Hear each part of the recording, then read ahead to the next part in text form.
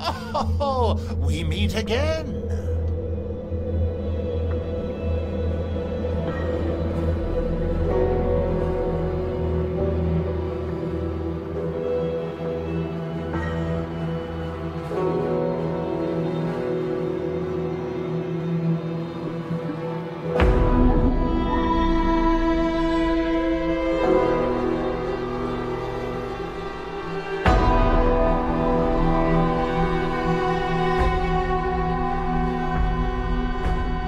Welcome to the Save Room Reviews. My name is Kevin. And my name is Daniel. What the hell is going on, Winters? Ethan Winters. I like you. Fucking Heisenberg. I can see why Mother Miranda thinks so highly of you. Were you like his stand-in for the voice role? Yes. I did all the mocap for it. Didn't get paid for it. I was just happy to be there. And Capcom said it would be good for the exposure. I'm not in the credits, so I'm confused by that statement. Today, of course, we are reviewing Resident Evil Village, the 8th mainline title in the Resident Evil franchise / Biohazard, depending on your region. Hello to our Japanese friends. Yeah. Hope you're doing But this well. episode is region locked. Oh. So it's Resident Evil with a 8 Roman numeral. Oh, 8? Yeah. Is it buried in the logo somewhere? You gotta get a in the magnifying village. glass, basically. I've apprecited how Capcom has handled like the stylization of that in the, I guess, 7, 8 titles with Yeah, from 7 to 8. I wonder what 9's gonna be, right? what word has an X that would like make sense? An IX. Resident Evil Fixer-Upper. Go back to the Baker estate and rebuild it. That'd be great.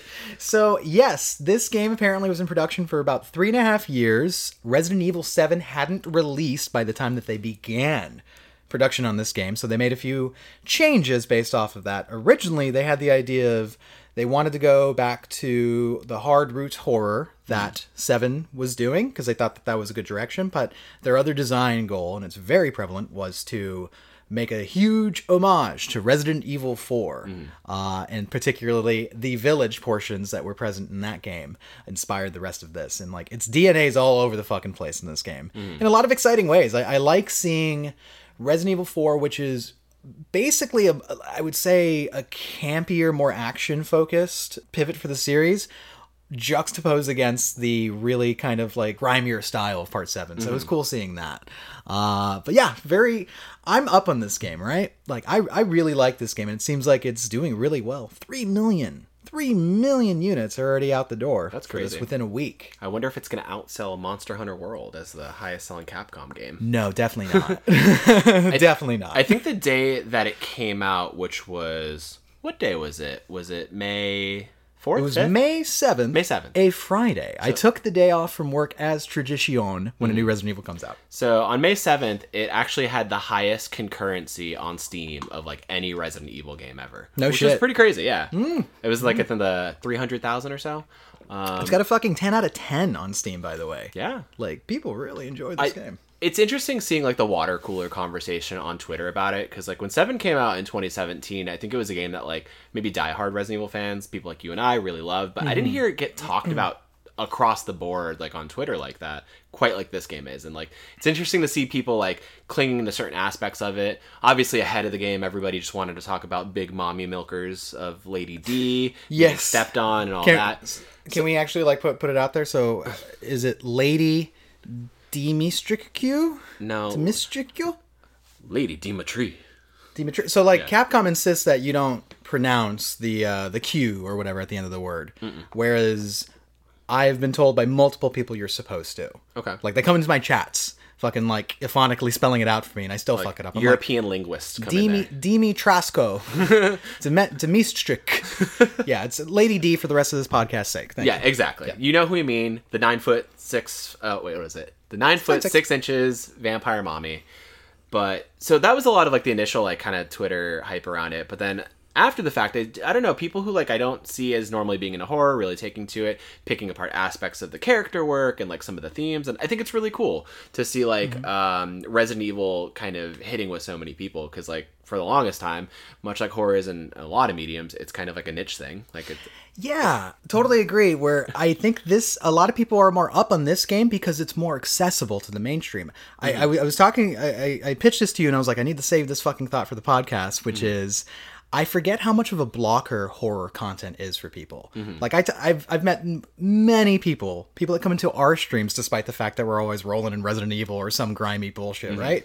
And tell me going like, yeah, I don't really like horror, or like it's just too much for me, is like a very consistent comment, which is totally fine. This game is more actiony, of course. If it's using the DNA of RE4, so by default, there's more action. Another factor is a lot of the game is in, well, stark daylight.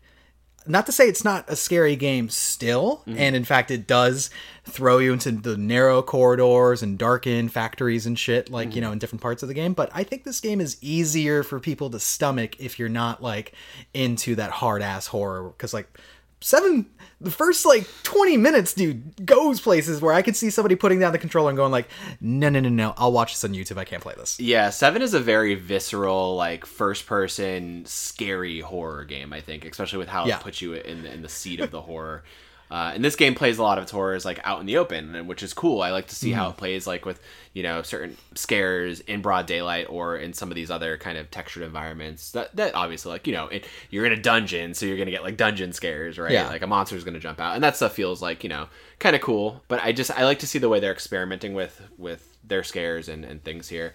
I'll even say, too, with horror recently, I think in the last, like, 4 or 5 years, especially with, like, Twitch, right? A lot of people go on there to watch like their favorite streamers play horror games because they don't want to do it themselves. And I think on the kind of flip side, a lot of streamers who maybe don't stream horror are streaming this game because it's like, I don't know, it's exciting to see them react with their community and like see like how that all kind of plays out. Well, it's also like if you're not like super into horror but like still want to see these stories, it's like having a friend in the room to like, you know, make it a little less scary for yourself. So like if somebody's like that you really follow and like enjoy streaming it, that's like a big factor, I realized. And I was like, oh, because like half of my brain was like, well, how's this any different? Like if you go to YouTube to watch the entirety of like Resident Evil 7, how's that any different than watching horror movies? True. And I was like, oh, because you have that grounding factor, that safety net of like a buddy going like, oh my God, can't believe Lady D stepped on me like that. Oh, be sure to like that bell. Or whatever the fuck the streamers do.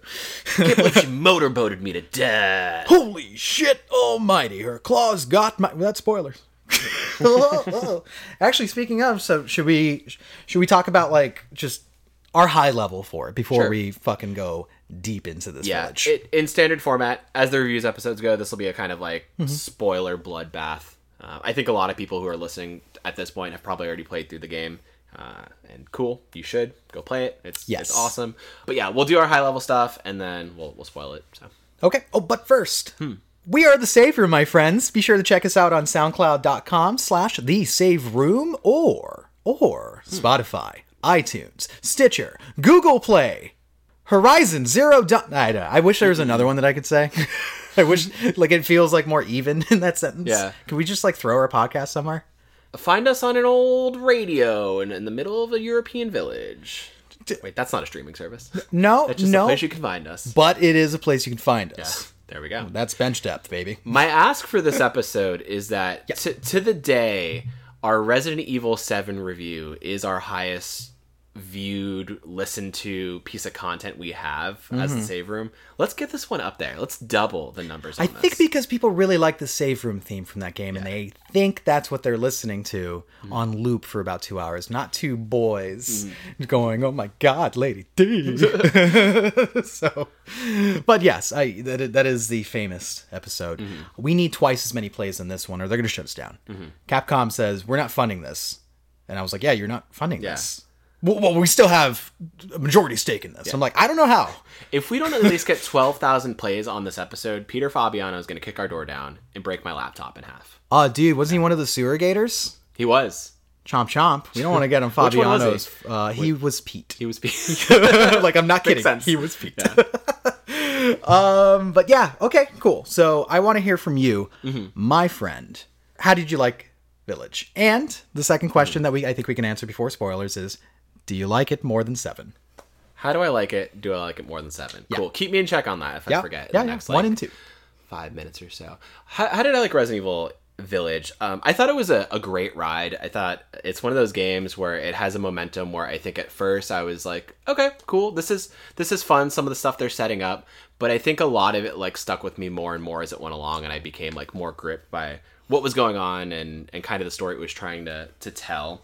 I think 7 definitely struck with me on a lot more resonating ways, especially with its horror. I don't think this game is scary at all, and I think mileage may vary with people with what's scary to them, right? Like I think people could be like, oh my god, there's so many parts that just like I jumped, and it's like, no, nothing about this game was scary to me because I felt powerful the entire time. And I think 7 also does its scares in a bit more measured, terrifying ways. But this one, I think it's a perfect extension of what they set up in 2017 with Ethan Winter's story, and just kind of seeing where all that goes and ends up. It's kind of a fascinating ball of wax to see it kind of go on. But I think the wow moments in this game didn't strike me in the same way that 7 did, right? Like the first 30 minutes of 7, you stumble into a Texas Chainsaw Massacre home, you're looking for your wife, you see your wife like grudge crawl up a staircase in an Evil Dead type scene. She cuts off your hand. An old dude cuts off your leg. Like it's there's a scene where he rips the roof off of a car, Jack Baker. So like there's a lot, like it fucking ramps up. And I think this game like tries to do a lot of the same things, but it's pale in comparison, I think. I do really love the location. I'll give it like the village is a fucking fantastic like Metroidvania area to play in. I really liked it because some of the areas it's broken into, like the 4 other set pieces, I thought were cool, but nothing near as impressive as the village as a whole was for me. And I think where a lot of like people will probably be like high on it, like in terms of some of the character work, I'm opposite. I don't think a lot of the character work worked for me in terms of like the 4 lords. I like their set pieces a lot, and I like the overall story with them. But I think maybe it's because like we didn't get as much time with them as we could have, or maybe some characters, Lady D, were overhyped ahead of it, right? That it just kind of like I was like, all right, I'm not really like super wowed by some of these performances, like Heisenberg, right? Ethan Winters, right? But I think this game does what 7 does in a very interesting way, where these games very much play homage to like horror classics, right? Like we think about 7 being like, you always say like this gothic horror, American gothic horror, that's like in the vein of Texas Chainsaw Massacre, and then to see like the sort of like pockets of this game takes influence from is cool, and I'll let you speak to that more because I think you were really high on the fact of like the 4 monster tent poles of this game. Yeah, and I think that stuff is really, really cool to be like, oh, Resident Evil, sure, it's this kind of a mismatch of things, but like this comes from a team of people who are really inspired by horror as a whole. It's super, super pervasive in it. I liked it. I thought it was a lot of fun. I think where you end up is almost kind of where you started, and like by the time you piece everything together of the main story, like it kind of makes sense. But I just wish there were some moments we got to like kind of breathe with a bit more. And yeah, I just wasn't scared. I didn't like a lot of the enemies either, the enemy types. I'm sorry, fighting werewolves in jorts didn't really like strike me. the hunky werewolf men in jorts were my favorite part. I love that like a virus could make you so ripped, right? Right, like that. Give me the werewolf virus, dude. I want abs. Give me that Godot. Just put it right in my fucking chest. Yeah, dude. God damn. But I think that the most impressive thing, right, is at this point, like we've almost gotten a Resident Evil year from like 2017 to now, right? Like I was not stopping it. Like we've gotten 4 like almost 1 a year at this point, and it's cool to see the cumulative ball that each game is entry to entry, and kind of like everything that was seeded from 7 remake 2 3 that got us here, and kind of like all like the quality of life stuff, the mechanics, like the map system, and it's just like it all fucking like gels, and it's really cool to see like how we got to this point. And I kind of want to see what like Village is going to influence in turn. Now like I have like kind of a lot of negative like takes on it. I think it's a great game, but I think for like every good thing I could say, like I have one thing I just kind of like kind of like dislike, but overall I liked it. I definitely prefer 7. I think 7 is a far superior horror game, actually a far superior Resident Evil game. Sure, it has the pacing problems, but like it's such a tight experience, especially with how it plays with its locations and kind of how the story unfolds. And I liked it. I thought it was a really cool take on like the first person horror genre, And I think this game is a great take on first person action horror, right? Like, but I think 7 as a whole is like a more reeled in, tight experience for me. So, but what are your thoughts on it? I know you're super like hot up on it. Like you can't stop playing it. You're trying to get the platinum right now. Stop, man. Yeah. What playthrough are you on right now? Like number 5? It's the 4th one. Yeah. Yeah, because I did normal. And then hardcore, and then I did Valley of Shadow, where I Village of Shadows, where I stacked the 3-hour trophy, the speedrun trophy, getting it beaten under 3 hours. My final time was 2 hours and 39 minutes. Nice, you beat me by 2 minutes. Yeah, biggest recommendation is the Steak Magnum. If you rock anything else, it's gonna hurt. Okay, I have the Infinite's grenade launcher, so that might help a little bit. Yeah, it helps a bit. The Steak Magnum fully upgraded is devastating. It's so expensive. It's like though. 4 grenades. Yeah, it's 2.1 million lei, sir. I had to scrounge. Okay, I had to hunt fish. I had to hunt deer. I had to hunt bird cages at a certain point. Golden bird cages. They have some good goods in there. Jewelry usually, like little fucking. It's not topaz in this game, but it's like similar to topaz. Yeah, it's versions of crystal, gems ruby, and shit, whatnot. This is besides the point, Yeah. but I will answer in the reverse.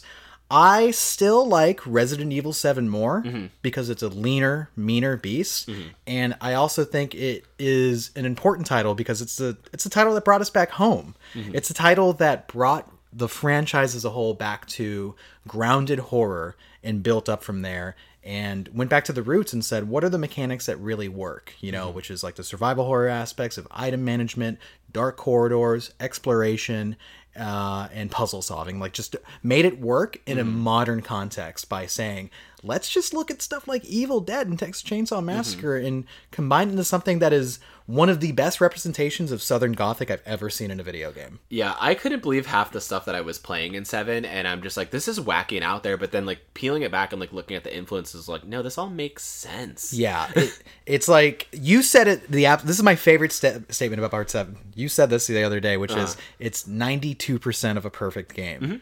And that 8% is like, either take it or leave it, but it's not enough to like, ignore the fact that game is it's an A. Yeah. It's an A. Yeah, I think the things that weigh it down for me are like the pacing and then the kind of second act to third act villain that gets Fucking boat introduced part. where I'm just like, eh. Fucking boat part. Yeah. But that said, I'm really up on Village. I think it's an absolutely great game, and I love the fact that it is a juxtaposition of the more grounded horror from Part 7 against classic like Universal movie monster inspiration, right? You know, we have like images of Dracula in there. We got werewolves.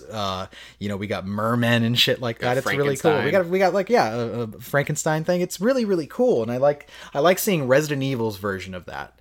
Like, how do we do our bent? I don't think it's always successful, and then I also think my biggest criticism of the game is also like a backhanded compliment, which is I wanted more of it. And it's not saying it's a short game, but I think holistically I really enjoy it, but its individual parts, say for instance Lady D's castle, I wanted more of that. I wanted more characterization from these villains to give me a reason to be like, oh shit, this is why they're scary, this is how they matter to the plot. Otherwise, I think overall, I get the sense of like, while it's cool going through a rogues gallery, they're just in your way to the ultimate story. You know, so it doesn't feel as cohesive as it could be. Another big thing is there is one villain in particular, Mother Miranda, who's built up as like the end all be all bad, the big bad that there ever was, and she's in the game for like fucking 5 minutes. So that's like a frustrating thing. I almost wish that she was one of the lords too. Yeah. Instead of like, you know, like throw out one of them. Instead of like the pack leader of them. And yeah, it's the thing too, like where you hear about her from the second you step into the village, and people talk about her, and you see her like idolatry everywhere. Because like there's like shrines of her, and people talk about her in like journals you find, and like people pray to her. You come across like a house of people who are praying to her. So like her presence is there, but like I didn't really feel her as a threat at all. I want you let's put a pin right there, because I want to say something that's super spoilerific, but it's one idea that I think would have like kind of fixed that for me, but like we'll get into that in a second. But I think otherwise I love that this is the RE7 version of action horror. It is. On one extent, that means that the game is never really as punishing or scary as RE7 when it gets to the point where it's like, I felt like I had some encounters where I got by skin of my teeth. In this game, I never ran out of ammo. I never ran out of ammo, actually. Yeah, that's one of my biggest critiques, that like Yeah. they throw so much ammo at you that you feel powerful at every corner. Right. I never felt like I was in a threatening situation because I always had like 100 like bullets. You Sure. know? But like to talk to that though is like, okay, well, is it a bad action game? Oh, no, it isn't. It actually is a good first person action game in a horror setting. So it's like, I think they were successful in that regard for sure. So I think it's a very successful homage to RE4. I love, like, I'm actually confused how they're going to remake RE4 now since they pretty much already did it here, right? That's what this feels like. That European village setting is just like, okay, you already have the assets for what 4 Remake is probably going to use pretty hard. Yeah, like this is like a test bed for it. If there's even like a pulse for it, and I think the answer is yes, Capcom. People would be very crazy about a more grounded horror version of RE4. Absolutely. That's what I want from it. Please don't just do a 1-for-1 remake. So, but this game, yeah, I enjoy it. I think there's some set pieces that really, really fucking rock. I think I still don't really think Ethan is much of a character, but I did enjoy where the story went and how it tied into the plots that they set up in RE7. I actually really enjoy how these two games are very good companion pieces and feel like natural. Like this is a natural extension of RE7. But that also might like diminish it just a little bit in my book because RE7 was like, we had to do something new. And then RE8's like, we're going to do RE7, but a little different, you know? So it's always going to feel that way. But I think taken together, this is one of the most successful like back-to-backs in Resident Evil history. Even RE2 to RE3 remake like did not jive as well as they could have together. These two games are perfect next to each other. Yeah. Like it's like great. I think it's because they actually do try and tell Ethan's story to completion and give him an arc, even if he is like this kind of nothing character who is so overreactive and over the top, and like all of his exclamations and like how he interacts with the world. And in turn, how people interact with him as well. Yeah, and they managed to surprise me, too. They managed to surprise me by retroactively adding something that I think makes RE7, like, a little bit better lore-wise. I'm like, oh, shit. Yeah, it's cool how this game enhances the one that came before it. And it's crazy. Like, playing through this game, I'm like, it makes me love 7 even more. Yeah, I awesome. wish there was a next-gen upgrade for 7. I wish they went back and, like, you know, made it run better on new platforms. Yeah, it's free in the PlayStation Hits collection on PlayStation. Oh yeah, Plus, so that's right. So you can play it on PS5 if you have that subscription. Yeah, man, go back to back. Totally recommend it. But yeah, I had a lot of fun with the game. I think the action works. I think some of the enemy designs are a little lacking. We'll get into that. Like we'll deep dive into that in a second. But overall, I think the pacing is strong. And one comment that I want to make is that a lot of Resident Evil games, even 7, fall apart a little bit in the third act. I think this one is actually really good. I think it gets to an escalation point and has surprises and ends on such a like good note that it's actually one of the more memorable endings in this franchise in my mind. Yeah, I'll give it that in terms of like final set piece, boss fight, and story kind of following action to climax. Right. Like, yeah, super satisfying. I think the problem with a lot of horror is like pacing, right? And I think 2 has great pacing, 7 has great pacing. It just gets tripped up on itself in terms of level design in the ship in the third act. In this game, I think the pacing gets better over time because I think some of the starting areas trip up on itself a bit more. Oh, totally agree. Totally agree. And then I know a lot of people are opposite on that, where they're like, "Oh, I love the first 2 set pieces, and then I can take or leave the third and fourth, right?" And I get that, like the factory and then like Moreau's area. But I think the only thing that hurts it is like just the exploration of some of those areas and how it's just kind of it's slow rolling, especially when some of the moments are so fast, so scripted, so like you know. They try and do the high octane thing that 7 does. Right. And just like get you through it, right? Yeah, exactly. But and like I think that's one thing where I would say where I prefer RE2 remake in that there are those portions that are very set piecey, like you know, when you fight Birkin and stuff like that, but overall that game just gives you the keys to the car and lets you drive around. This game takes the wheel away from you too often. Yeah. And it makes you use it to work on a well to bring up the bucket, you know? Get the fucking wheel. Yeah, and then the other part of that is that on repeat playthroughs, those parts end up being boring. Those parts are not exciting, whereas every time I go back to the RPD, I am thrilled to be hunted by Mr. X and try to like, oh fuck, go after my own like objectives with like, oh shit, club key, I need to like run outside and do this and that. Whereas this game is just like, you're going to be on a very set rail for this part because we wanted to like basically tell a mini movie. Yeah, we have a separate, like, kind of funneled experience we're trying to tell here. Right. But on the flip side, like, I do love that RE2 moment of, like, opening the doors of the RPD and seeing the statue and everything, right? For this game, that version of it is seeing the village in daylight for the first time and being like, wow, okay. Like, when you open the main gate and you see the maiden statue in that main courtyard, I'm like, okay, yeah, this is the location that's hitting for me.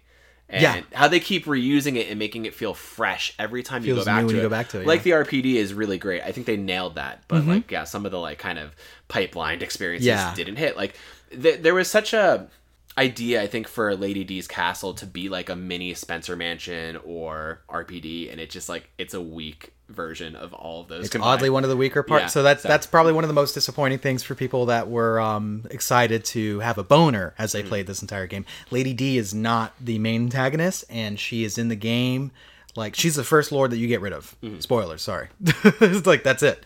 Like, her portion's very brief, and I wanted more out of that portion because I think there was the makings of a great villain there. And I don't think they quite landed it, but in the few scenes that we got with her, I was just like, God damn, this is pretty great. Yeah. And I want 30% more. That's all I really wanted from each of these. Give me, like, fucking, like, maybe 2 or 3 parts, or maybe, like, give me the fucking wheel back and make this a little more exploratory in the castle parts, instead of it being very locked in, like, invisible triggers I gotta hit, and, like, the order of operations feels like it's so cemented in there, where it, like, it could have been a little freer. But you think we can get into the spoiler-a-thon? I have a lot of thoughts. Let me check my book. Yep. Here. No, I think we're good. I think we can get into some spoilers. Okay, sorry for audio listeners, I have to type out the rest of my thoughts on a typewriter.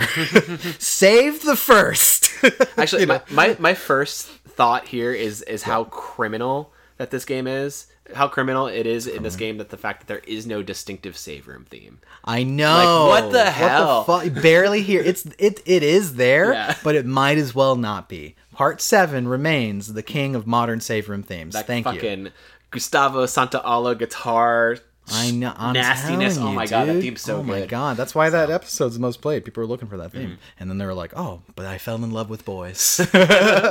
So spoilers. So here's the setup. Ow! I'm sorry, I hurt myself. Spoilers. Not my hand. No, my left hand. Okay, Ethan, chill out. Spoilers, spoilers, spoilers. This game is about 3 years after RE7, and Ethan Winters has absconded to Eastern Europe in some fucking place, right? He's living with Mia Winters, his darling wife, and they have a child, 6-month-old Rosemary Winters. It's a good name. It's a good name. Rose is a good name. Yeah. That's a good name right there, okay?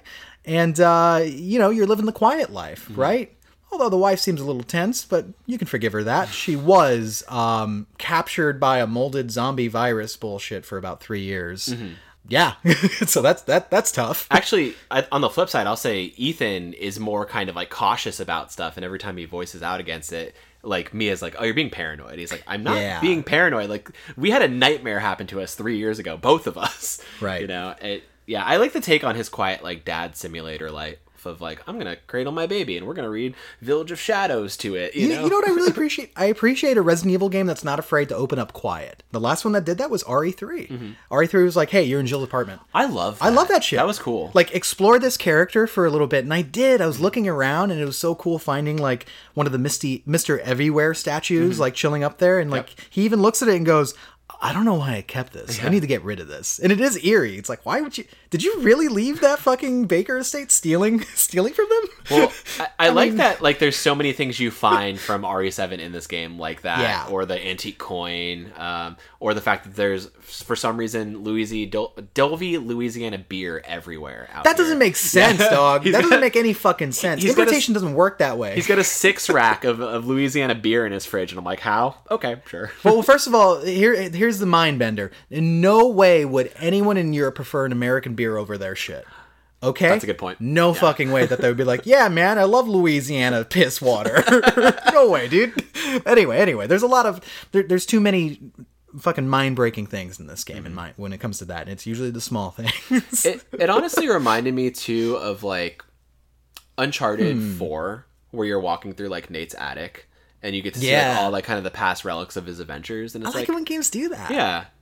But the thing is, like, it does that for probably like 5 to 10 minutes and then picks right the fuck up. Oh, that's right. And then Mia gets shot. Yeah. And not only does she get shot 7,000 times. She gets obliterated. It is a shocking moment, but god damn it, who breaks down the front door? It is none other than Chris. Is that a boulder? I'm gonna fuck it up, Redfield. He comes on in and he goes, "Sorry, Ethan." And he looks awesome, by the way. He's got his fucking Liam Neeson duster on. He looks fucking slick as hell in this game. Dude. Like, the redesign from, like, not a Chris from RE7 to this is like, it's a glow up. Yeah, we went from not my Chris to, oh, please, I'll do anything for this Chris. I'll bend over for this Chris. This is a great Chris, but he did murder the shit out of your wife. So that's like, I have questions. Yeah. I'm willing to give him the benefit of the doubt, but I think the stupidest thing ever is like, you know, he doesn't just go like, oh, well, that, you know, spoiler, that's not your wife. Like, you honestly could have just said that and been like, sorry. And then I love later in the game, like, Chris's own team calls him out and goes like, you should have just fucking told him, dude. It takes a day and a half to get Chris to the point where he can actually explain to Ethan why he shot up his wife. Yeah. Like, you could have told him. But maybe he was afraid, like, that there were, like, eyes everywhere. You know what's funny? Chris has a line where you do, like, finally, I guess, interrogate him or confront him about it, right? And he goes, "You think I'd kill Mia?" And it's like, well, yes, I saw you shoot her. That's why I think you killed Mia.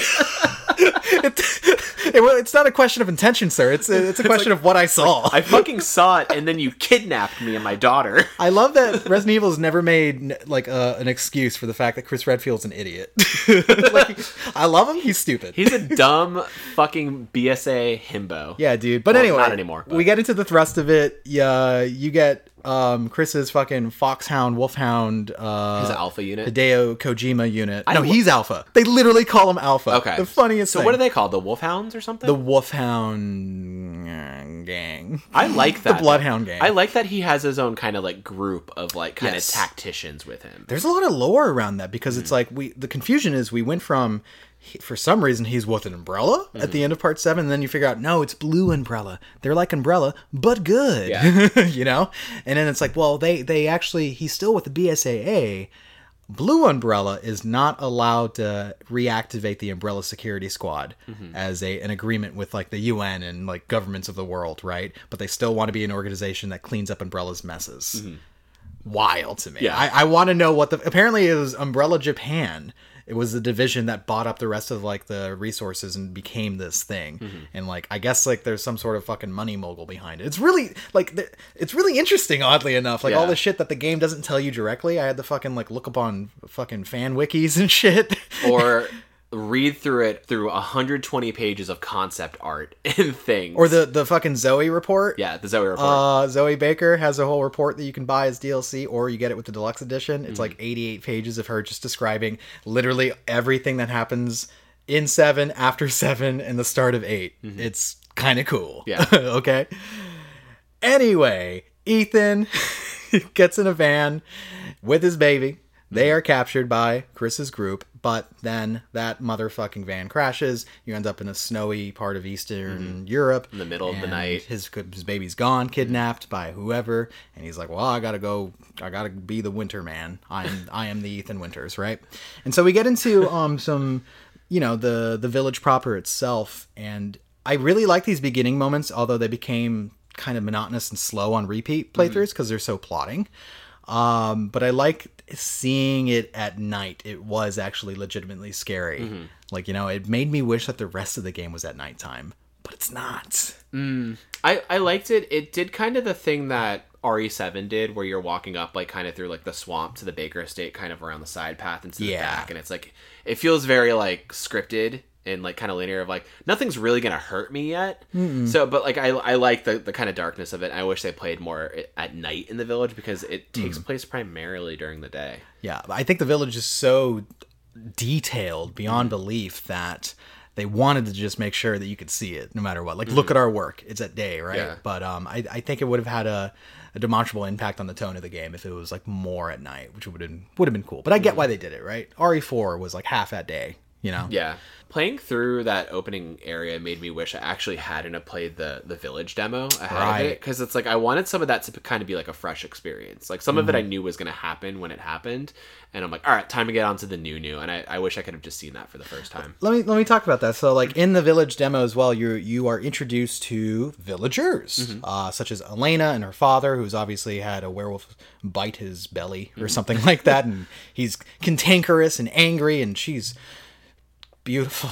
Elena. I like Elena a lot. I thought she was going to be the Zoe of this game. I thought so too. I thought that they were building up something there. And obviously there's like a lot of cut content around the villagers from what I understand. Even the actress, I was watching something where the actress Nicole Tompkins, something like that.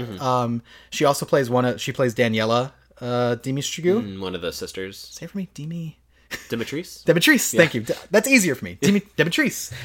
She plays that, and she was also in RE3. I think she was Jill.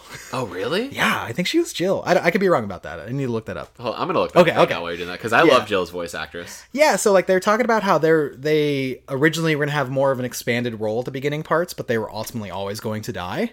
I kind of did not like how the setup was there, because it feels like almost a waste of your time. Like you meet them, think that they're gonna be something, and then they die 5 minutes later. And I do mean literally all of them die. Like a fucking the old man becomes a werewolf dude, starts slashing at the rest of these guys after they... Oh, that's another important thing. So they give you an introduction to the idea that they all worship this Mother Miranda character, and they even have a prayer for her in this small village. And you're like, okay, but their whole shock and confusion is like, Mother Miranda's always protected us up until now. And they're like confused why weremen are crashing through with their jorts of fury and killing all of them left and right, which is kind of cool. It's such a weird thing too, because they make it seem like that happened overnight almost. Yeah. Like a lot of like the lichens turning and like the Godot experimentation. Granted, I feel it's been happening in the background the entire time, but they're like, we don't understand what's happening to our village. And it's like, well, shit. Like, well, how not, right? Yeah. Like so these lords have been around for a long time. Yeah, this is their town. Decades, right? And you were right, by the way. It was Nicole Tompkins. She was Jill? Yeah. And then you have her as cameo as Elena and not like do something with her, dude? Come on, man. Anyway. But I wish that was an element where you could have fixed it for me a little bit, where maybe you're helping out these NPCs like throughout the game. Like, obviously, kill them off because it's Resident Evil at a certain point, but maybe don't kill them off 4 minutes after I meet a whole crowd of people. Yeah, I literally lost all investment in those people. Yeah. And I know, like, oh, well, I mean, I already knew it from the demo. I was like, all these people die, so, like, okay. But the thing is, like, I feel like you said, there was more of an idea to, like, kind of play up these characters' roles. Yeah. And wasn't there the idea, too, that you were supposed to do, like, side quests for villagers and stuff? Yeah, there was something like that I heard in development, but it's all hearsay because it's not in the game now. Sure. But you can... That's what I'm saying, though. You can obviously see where it's like, man, this could have been a recurring thing for Ethan, and it honestly would have upped the emotional stakes for me, because it's not just about, like, I'm looking for my daughter. It's about the fact that these people are besieged. This is all new. This is crazy. What's happening? And it would feel like a big escalation factor over 1 versus 2, right? Sure. But, and again, forgive me, audiences, I will always refer to Resident Evil 7 as part 1 versus this being part 2, because that's what these games feel like. They're so, like, unique unto themselves. But yeah, I just wish there was a little bit more there. Again, that's going to be a recurring comment I'm going to make in this podcast. I wish there was more here, which I realize is kind of a compliment. Well, the thing is, like, it already does so much. I think this game, like, juggles a lot of simultaneous elements and feels and mechanics and design choices. Yeah. And a lot of it does work. But, like, there are things that, like, yeah, I definitely wanted more of. I don't know that I wanted more of the village people. I'm not going to lie. Like, sure. I always want more of the village people. I think there could have been a cool inciting incident, like we've talked about off stream or off mic, whatever. We're always on mic, yeah. Daniel. That, like, there could have been an inciting incident that one of these village people kind of make you go off to the castle for, right? Versus how it happened. I think if you had the grounding of these village people that you had to keep coming back to, it would take away from, like, some of the elements and pacing of the story. And I actually like the way it decided to do what it did in terms of exploration, where it's like, instead of doing side quests, like, you have optional areas and things you can find that, like, other Resident Evils don't do. I'm just saying, like, it wasn't too much more, because, like, you return to the village, like, more than once. A lot. And I'm like, I would love to have seen where it's like, I come back, like, oh, I got medicine from the castle, and oh, what happened? His head is gone? Yeah. Oh, this is rough. You know, like... Then you have to fight one of them that maybe turned. Yeah. Like, you know, just a little more connective tissue Sure. there. But yeah, I agree. you get into the village proper, and it's really cool. It's really well designed, and I am not afraid to say this, Daniel. I'm not afraid. Say it.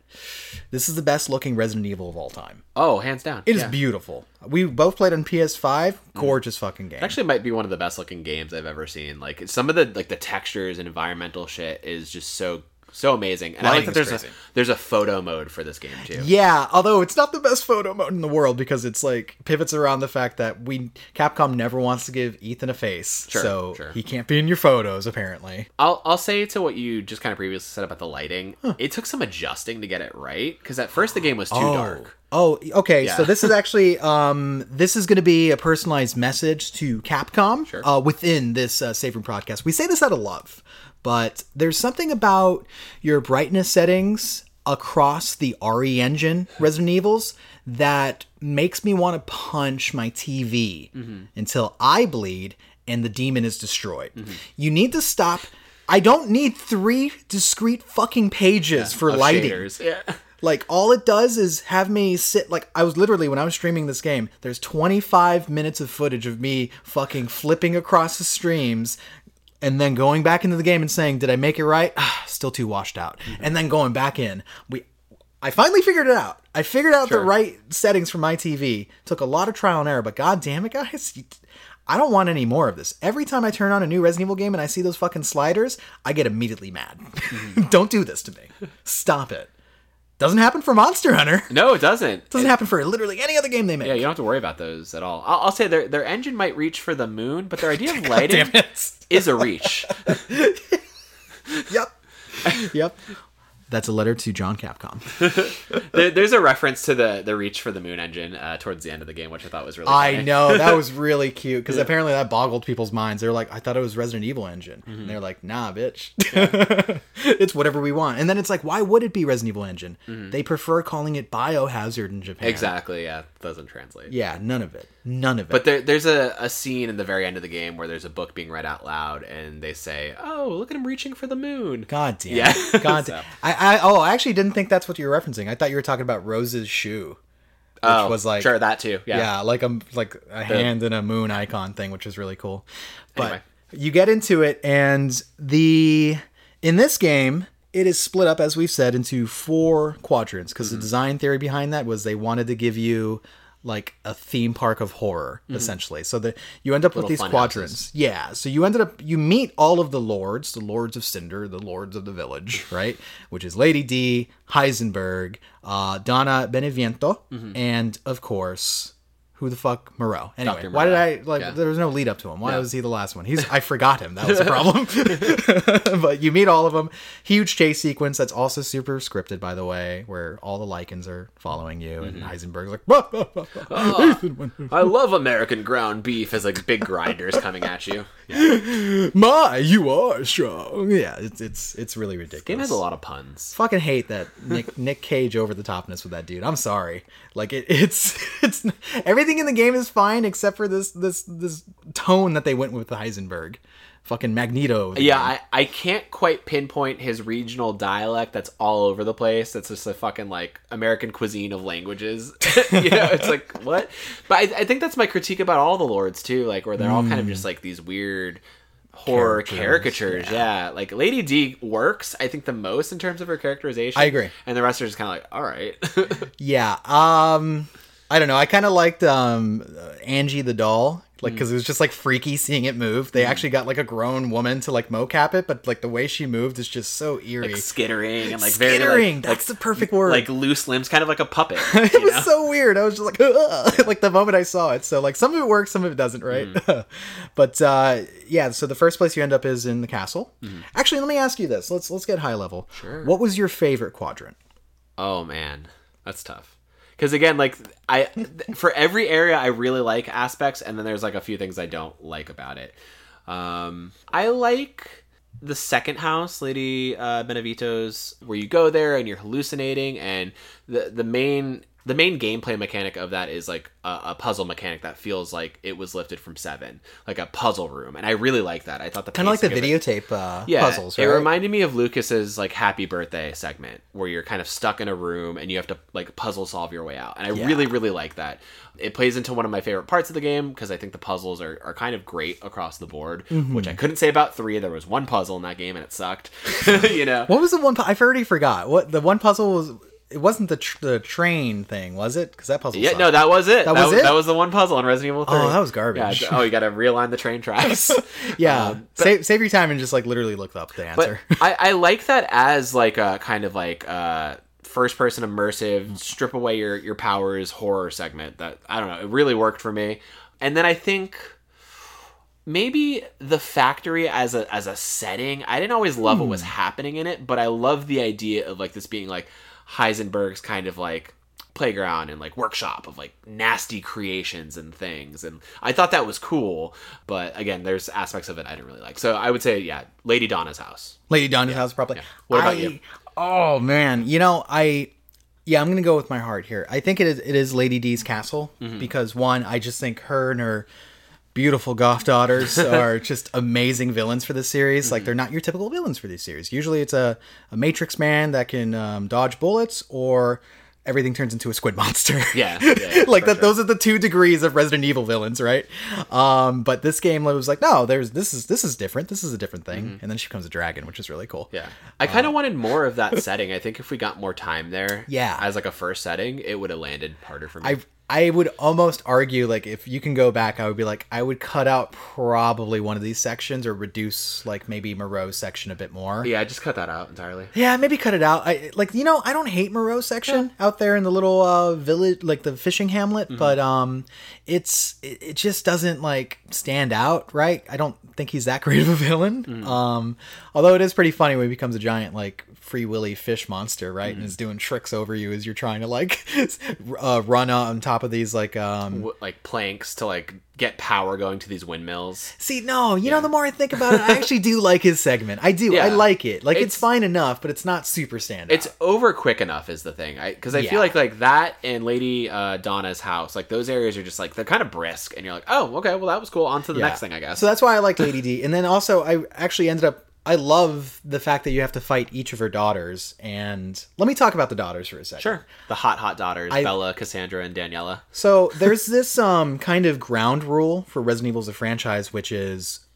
no matter what kind of monster or inspiration we take from horror, we're always going to find some sort of far-fetched but scientific reasoning for why this creature is here. Sure. So it's never going to be demons from hell, and it's never going to be ghosts. And I've always respected that about Resident Evil. Nothing cosmic, nothing weird, grounded. Right. If like Resident Evil ever tried to be supernatural, I'd be like, fuck you. Like, I'd immediately be like, fuck this. Like, don't do that. And then we thought that's what 7 was doing, remember?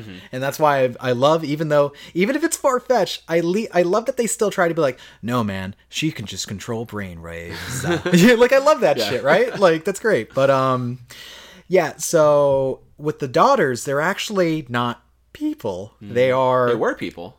They were. Yeah. Those people are dead. Yeah. But these are not the consciousness of these people. It's actually masses of bugs imitating people, like a sexy mimic. It's really weird. Bunch of what are they, like bot flies? I think, like some sort of fly. They're very close to bot flies. Yeah, and it's disgusting. But they're cool. Their weakness, by the way, is not sunlight. It's frigid temperatures. How unfortunate that they live in Eastern Europe, by the way. All these windows. Right. So that's how you end up like fighting them. Ethan shoots through windows, and I'm surprised he didn't look at a window and go, "What is that?" But he what the hell is this? The fuck?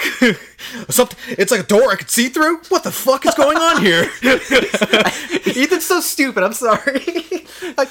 I take back me calling Chris stupid. At least my dude has machinations. Yeah. Ethan has nothing but questions. He's got dumb questions, and I think he deserves all the abuse that the game throws at him for being so stupid. That'd be his defining trait is hand abuse, which is a very confusing thing to say, but it makes sense in the course of the game. I hate his hands in this game. He loses his fingers from a fucking werewolf bite like fucking immediately 14 minutes into the And then he gets hooks in his hands, and then he gets his hand cut off, and then he stops. He puts his All hands right. up to stop. When Lady D Gets cut cuts again. off his hand, that was like the biggest like oh shit Yeah. moment for me in this entire game. The second best jump scare is when there is a number puzzle written on a window, Yeah. and it's a perspective puzzle where you got to look outside because there's a number on the shed, there's a number in the window, and when you finally put it together, a werewolf jumps out and goes ah, and it's like oh fuck you Resident Evil. It was a good scare though. It's a good scare. They kind of telephone it in a little bit with the picture that you pick up, and then you turn it around. It says "Look out the window." yeah, And I'm like, all right, they're gonna probably do something, but it was still like it got me. I didn't find that picture at first because I was just like, why is there a number in the window? It was cool though. To go back to it, like the daughters, I think I'm hit like it's kind of hit or miss for me. I like the mechanic and how they introduce how you're supposed to take them down. Like the first fight in the kitchen where the window breaks and you're like, oh, that's what I have to do, and then every fight after kind of plays around that idea, right? My thing is like you get no less than 4 characters chasing you through this castle at a point, and it's really annoying. Like I don't enjoy being chased by the sisters on top of being chased by Lady D. It's a bit much, and it gets in the way a lot. I think I would have preferred to have the sisters in these like kind of contained areas. And they do get to that point in areas where it's like, oh, okay, cool, I'm in the library, and like obviously they're gonna show up here. But like I don't like being chased throughout the entire castle. I wish like the areas that Lady D chased me through felt tighter, and then like these areas with the sisters were just kind of cordoned off. Yeah, the chase segments in the castle, like the castle's like too small for those kind of chases. Granted, there's a courtyard, but it's just like it just feels like too confined, and like I didn't like her. It's hard like her? because no. I love her. She's great. She's got the chebs. But like you have 7, 2, and 3 remake that do these pursuer type characters really well, and I feel like Lady D was just kind of like the weakest of all of them. Where it's like I didn't feel tense when she showed up. Like I didn't feel like these moments like really like kind of like struck with me like in the way that like Jack did when he burst through the wall, or like fucking Mr. X when you're trying to do a puzzle and he fucking clotheslines you. Like I thought that was like just more like way better scripted and done. I agree. Yeah. I think it was definitely them trying to follow that model, but like you don't get enough of the castle for it to work, and the areas that it happens it's just not big enough for it to be like interesting chase, right?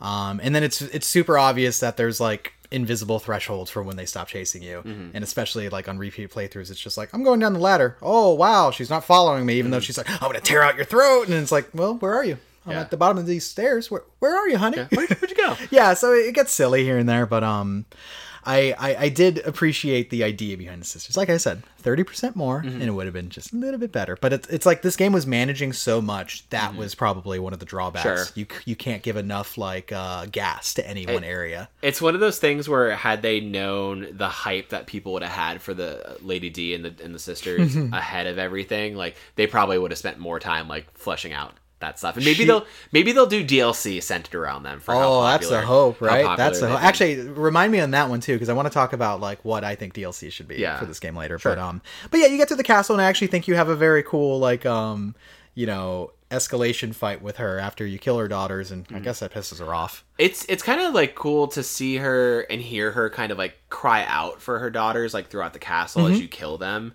and she gets like enraged, and you can see her crying, and it's like this whole thing, and there's this kind of the living feel of like the fact that like these are her daughters, she loves them, like she's no longer obsessed with like the original mission anymore, she just wants to kill Ethan, and I think like her motives at that point get very strong.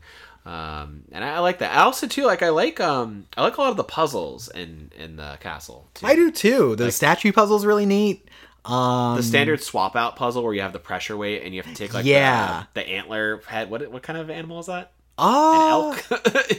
What's an antler having animal, I guess? A reindeer. You take the reindeer skull and you put it on the pedestal. Even Capcom was like, it's an animal skull. Like in the inventory, it's called an animal skull. And I'm like, you fuckers, you know what this is. Or the piano puzzle where like you have to... I love the piano puzzle. Like, the fact that I can read music, I was like, oh, I know how to do this puzzle. Honestly, really nice. that the castle feels like Resident Evil's greatest hits. Yeah. Right? Like everything is reminiscent of an older, really great puzzle, and it tries to do the chase sequences and stuff, and it's like, you could have spread more of this love around the game, but it feels like the most distinctly Resident Evil while still being really new, because we've never gotten like a pristine royal castle. We've always gotten some piece of shit nowhere. Like, this is a rundown station or some fucking dusty mansion or some shit. Like, it was a cool environment. That's why I wanted more of it, of course. But my second favorite area is Donna's area. And I think it's, even though it goes against, like, the action horror that they set up with the rest of the game, I like that it's, like, the Tastemaker's Resident Evil game, where it's like, hey, we want to flex in different directions, and we knew that we probably could never get away with a Resident Evil game where you're completely defenseless. That's not Resident Evil at its core. But we still wanted to give you a sequence to show you what it's like. Yeah. And I think they're very successful. A lot of people are very hot up on it on Twitter. Every time they talk about the game, they all go, like, I see the same phrase, that one part. And I'm like, I know what part you're talking about. Yeah, because it's atmospheric, it's creepy. You see the sign for what it is initially, and you're like, that can't be right. And then you stumble into... like a giant fucking like baby. Your baby, apparently. That's supposed to be Rose. Baby calling out for you. It's so it's gross and it's terrifying. That's like probably one of the more interesting like models that this game has in it. That baby. It's just weird because it's not even like outlandish, but it's just like a giant weird flesh baby. Yeah. That's enough, man. It reminds me. I know you probably never saw Rugrats, but what? Did you watch Rugrats growing up? Yeah. I don't know. You don't like Disney and Nickelodeon. I had a Tommy doll. Okay. Well, now I know. That's where your love for pickles started. Exactly. Yeah. Tommy Pickles, man. But there's an episode where Angelica is like, her parents are talking about having a kid, right? And she has like these nightmares about like a giant baby chasing her. And like that's all I could think about during that segment is like this giant baby coming after me. I want one of our somebody who's listening to this, can you please edit like the Rugrats theme when this thing's chasing Ethan? Oh my god, what the hell is that? But I like that part because there's a little bit of investigation and exploration of like, oh, for some fucking reason, there is like a mannequin of your wife on a table. And every part of it like opens up the secret compartments with like a key or like it's cool. Like it's just like one of those strip. And what I love about it is Resident Evil has done things like this before, but there's a logic in the sense that Donna has the power to make you fucking hallucinate strong, right? And so it is wild and weird. Like it allows them to dive into supernatural horror without like jumping the shark to it, which is cool. It's one of the areas like if you don't know that aspect of it, or if they hadn't thought about it, we're like, oh, we're gonna make him hallucinate, it would have felt really far-fetched. Yeah. But like the path of you getting there, going through the Valley of the Mist, going across the bridge and being like, this is kind of like this is gonna be a secluded weird area, and then when you see Mia like walking and you're like, am I actually seeing Mia right now? Yeah. And the thing is like, you get there and like the doll wants to play with you. The doll wants to be your daughter, and a lot of that it plays into this area of like Mia, Rose, childbirth, like parenting, and it's interesting. So weird. It's such a cool combobulated section that plays to like their history too, Mia and Ethan, and it does a really great like order of operations puzzle, which 7 does a lot of, and I loved it. I loved this kind of mannequin that you had to tear apart, and then every time you came back to the room, something changed about it. It's really neat. Yeah, I really like it. I will say on repeat playthroughs, it's like it's only really super scary the first time, and then the rest is like, okay, now you're kind of playing with the invisible borders. But that argument can be made about part 7 too, where I can fucking trick the shit out of Jack, by the way. I could like he can walk through a door, and as long as you hide behind the door for like a second, you can just walk right past him and go, where are you, god damn it. And it's like, it's so easy, right? Yeah, you have to know how to like kind of yoink the invisible triggers. But that's a part of the game that I wish that I can replay fresh again. Like somebody just like neuralizes it from my memory, and I could just go back into it and be like, what the fuck is this? It's so cool. That's really the same thing with the Happy Birthday segment from part 7. For me, that plays out like a Saw puzzle room. It's so cool. But, you know, sure, it lessens over time, but looking down at the ground and seeing the bloody trail of the umbilical cord leading you down the hallway to the baby, so weird. It's still crazy every time. So. This is why people online are saying like, yo, you should probably just let Capcom make a Silent Hill. Yeah. I think they would. For a long time, I thought that they didn't have the chops for it because it's not their design theory. This is me being like really critical about something I love, because I was just like, no, they do action horror, that like that's their thing. They do camp. But then I see this section, I'm just like, y'all sons of bitches might actually be able to do it. Yeah, I think there was an era of Capcom where people were probably screaming for it, where it didn't fit them. I think like around the time Resident Evil 6 came RE6 out, Capcom would then, not be able to make one. Then the PT demo hit, and people were like, "Oh my god, this is great!" And then it got canceled, and they're like, "Let Capcom do it." And it's like they weren't there yet. I don't think it's when they hit 7. I think they were ready for it, and there were a lot of parallels too of like the midnight beginning hour demos and being like, "Is this Silent Hills? Yeah, Like, what is this?" Yeah, a lot of people were just like, "Well, wait a second," because Yeah. so they're like, "Yeah, we can do it too," and I'm like, "Well." There's derivative and then there's effective. You do it effectively, so that's why I think they should be able to. Or bring back Clock Tower or something like that. Oh yeah, that's a good idea. Bring back something that's like, yeah, you can play with these weird fucking concepts without being in the confines of Chris needs to punch something by the outro. You know, like, yeah, go ahead. But I'll say for as much as I love the section, the ending part with the doll chase, like I Oh, it's stupid. didn't really care for it. Oh, it's stupid. Oh, that brings up another thing. So the MacGuffins. There's multiple MacGuffins, which is you're chasing down flasks in this game to open up new areas. These flasks Oh yeah, are apparently filled with your daughter's parts. yeah, it's crystallized daughter parts. Head, legs, torso. It's really a grotesque concept, but like they don't like directly show you. Like the flask are these really bizarre like yellow rectangular piss yellow things that you can't like crystallite. see, like the piss jars. Well, he doesn't even know. Like he looks at it, and he's like, "Oh, I guess this is what I'm doing now." And then like Yeah. when he kind of like, I think it's when It's the Duke The that tells Duke tells him, because the Duke is like this fucking narrative pipeline for all the stuff that needs to happen in the game, which I don't really love. And who is also the merchant serving the place of the merchant from part 4, which a lot of people really love the Duke, Daniel. I know. I'm okay on the Duke. I'm just okay. Like he's fine. I don't hate him, I don't love him. They think he's funny. He's so quippy. Ha ha. They think him being in the game is like a stride for Capcom and body positivity. And I'm just like, I don't know. You made like a really, really gross gout fat person, and I think it's more of like a Right. comicalization of That's body. my thing, right? Like, it's not like it's just like, oh, he's a large dude, like, or like a character like Ellie from Borderlands 2, where it's like, yeah, here's some body positivity happening here. This one's like, no, we made him as gross as possible. And he's just a big old gross fat guy with a disgusting stomach, and it's like, yeah, that's not body positivity. That's actually what makes me uncomfortable about the character, where I'm just like, I feel like you could have used a little more imagination for like a standout like merchant character that wasn't this. That's my only criticism on that.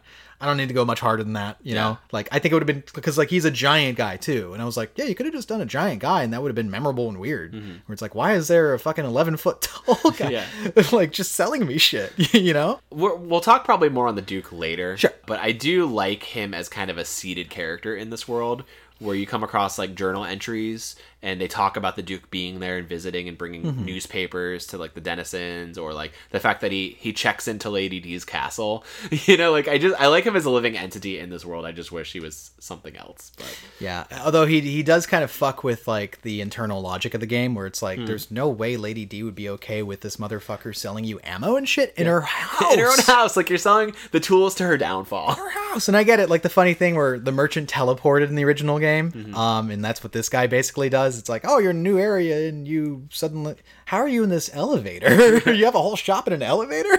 Granted, it's all on you, but sure. Yeah. Although he has one line, I think Ethan kind of asked him, like, so, like, what are you? And he's like, I'm not even sure. And I thought that was really cool. I was like, okay, I like the intrigue and mystery you're adding here, Capcom. That's nice. I appreciate his callback line, too, to the RE4 merchant. Yeah. Where he's like, oh, what are you buying? He's like, oh, that's something an old friend of mine used to say. Yeah, which that is really fucking great. cracked me up. I thought that was pretty great, But dude. yeah, more on the Duke later. Back to the MacGuffin, the 4 crystal daughter parts. Here's my thing about the MacGuffin is that, and I think it would have been a cool way to set this up. You find a file later in the game about a villager that sees Mother Miranda with Rose and describes it as Rose suddenly becoming like this white crystalline thing, not unlike what happened to Zoe in the End of Zoe DLC, right? Which that's something of the mold. Yeah, and not unlike a lot of the remains you find on things you kill. Right. So like she's some sort of moldy thing. Rose is important for a big reason, right?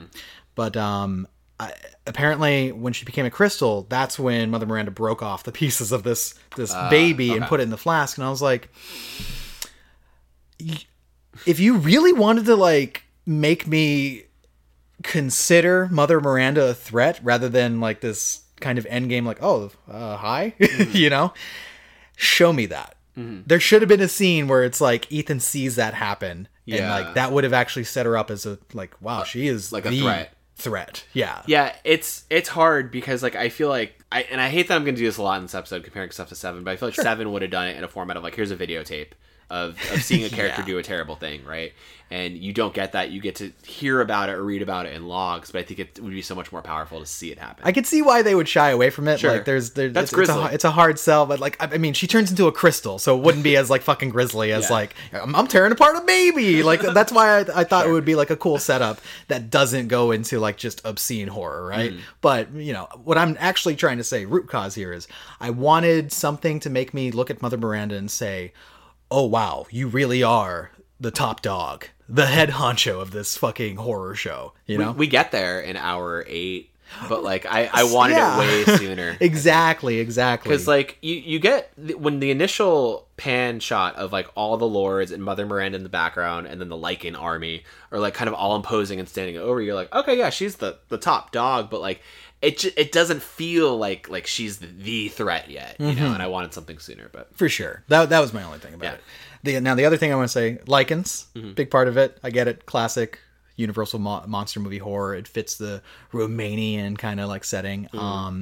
But however, if you want me to feel like I'm in Romania, you should probably give people Romanian accents. I'm just going to say that, right? that's fair. Not whatever Heisenberg had. Yeah, apparently that was the intention, and they just dropped that in production. Like the voice actor for Elena mentioned that. It's like, yeah, we tried accents. Maybe not all of them are good at it. So anyway, the Lycans themselves. My problem with the Lycans is that they're too tame. Like it's not a very inspiring design. They're kind of bland. Really bland. I wanted Resident Evil's take on a Lycan, and like we looked at concept art that they give you in the game, where like they show like just this like, kind of a half molded weird dog face coming out of a dude, and I was like, yes, that's what the molded does. It doesn't make them hunky werewolf men. Yeah. Like this doesn't make sense. Because the idea is that like Miranda's in the background implanting people with the Cadeau to like Yeah. kind of find the perfect host for her daughter who she lost during the Spanish flu, like in the early 1900s. That was cute. Clementine touched Kevin's hand. Yeah, she did a little reach out. So that's kind of why you get a lot of these characters that are infected and weird and gross, because like Mother Miranda's like, I'm going to use you as a host and we're going to see if you're the prime suspect. But a lot of the villagers, they failed. They just became fucking Lycans. And it would have been cool to see like some of the instability in the villagers. Like, you know how like the Ganados, right, from 4, where it's like, oh yeah, Right. I'm a zombie type guy, but like also this thing fucking burst out of my neck and it's got a scythe on it. Like, you know. Yeah, it felt very John Carpenter's The Thing to do, right? And I Yeah. was hoping something like that, where it's like, what do these Lycans actually become? And it's nothing. they all have Some the of them same get big. parasite and they all look like the same type of fucking teen wolf werewolf, and like it's just not exciting. And like they were for a series that like you throw zombies at you, sure, like zombies aren't like always exciting, but like they make it an exciting thing, especially in the RPD, and like how they're always living there, and like if you don't kill a zombie completely, it's still in the room when you go back to it. And the werewolves are just like, yeah, you're just like fodder for my guns. Just fodder for guns. Yeah, they don't inspire or elicit much terror. I agree. And also like fighting them is it's easy. It's fine. You get like cool evolutions though. You get kind of like I forget the name of it, like the Uria. The werewolf. guy with the hammer. The guy with the hammer, but then you get like the The hunched over one. the looks ones that like, are on all fours. Yeah, the ones on all fours are actually really cool, and I want more shit like that. And instead, they gave me hunky jort wearing boys. And also, like one thing that bothers me is that we've gone from like RE2, where there's like a lot of enemy like you can see degradation, like your gunfire like tears apart zombies, or arms fall off. It's nasty. And in this game, it feels like I'm shooting him in the chest, and there's like nothing happening. Basically, there's no impact to it, right? You can blow off their heads, which is very satisfying, but it makes them feel like very video gamey enemies that are just like, I have an entire stiff body and then like one damage zone that does any kind of Yeah, damage. I would have loved to have been able to like take off one of their limbs. Yeah, like See, go fair. Like imagine like how like see him freak out. Yeah, in 7, how like the molds that are on all fours, like they jump at you, like this thing's missing its leg, but it's still like jumping and snarling and coming at you. Like we don't get that. like weird you know? shit. Yeah, I think honestly, So. I can't believe I'm saying this. The molded are much better enemy types, That's what I've been saying. because a And I lot of know- people complained at how like samey they were. Yeah. in part 7. But like, no, the molded were awesome. There's probably like 4 or 5 types of molded, and after a while, it's like you always know what you're gonna get with them. But I think they're so, especially when you see it for the first time, you're like, "What the fuck is that?" It's so cool and unique, and like this game we get werewolves. I'm just like, all right. Yeah. So that's my big problem with the game being like not being scary. It's because like I, as a 33-year-old American man, I'm not scared of werewolves. Sure, I've seen American Werewolf in here and there, but like those movies never scared me because like. fucking werewolves aren't real. You know, like, so it's just one of those things where it's like, I never felt tense around them. I more felt annoyed by the fact that I emptied an entire clip, you know? Yeah, that's the one thing I like, and I think this is a big reason for why I prefer RE7, which is I think Southern Gothic is scarier than like Castle Gothic or whatever was going on there. Be. Like, it could be really scary. I think this game, for some reason, it feels more. This is a weird thing to say. It's more inviting than it is like, you know, oppressive or scary or anything, where you really truly feel isolated and afraid in the Baker estate, right? Like, I am trapped in here. In Village, it's just like, this village is my fucking oyster. I got a fucking sniper rifle. I'm running around. These hunky boys drop ammo and like gold and shit like that. It kind of, again, it ups the action factor, absolutely, but it does hurt the horror to make that happen, right? To make the game more playable, you got to hurt the horror. I get where you can go with that and be like, that's what we have to do, but like, I feel like Resident Evil 2 already taught us that you can have both. Yeah. You can have your cake and eat it too. They fucking managed it, right? So, that's one criticism. That, even with its action, maintained feeling like a survival horror game, and this doesn't do that, because if every enemy drops ingredients to make health or ammo or ingredients to make ammo, it's like, well, you may be super equipped to handle anything. So like, you know, I wish that's one thing too. Don't let the enemies drop items, you know, but I get it. Like I need to find it in the environment and stuff. There are some areas where that probably would have been really difficult, because there are like kind of like, how do I want to call them? Like, I guess, you want to say biomes? Monster closets, where it's like, oh, you're in an area and you're getting rushed by like fucking 10 to 20 enemies, right? And it's like, at that point, they want to make sure you feel like you can handle it, and that's totally fine. Oh, like the Heisenberg fortress part. Yeah, the part leading up to it that feels like a part right out of RE4. Yeah, absolutely. Like a 1-for-1, right? No, go ahead. Well, I actually had a question for you. How do you feel about the inventory change? Like going from item boxes, which is just pure Resident Evil for me, going to the Resident Evil 4 style of like, my inventory's always on me. It works.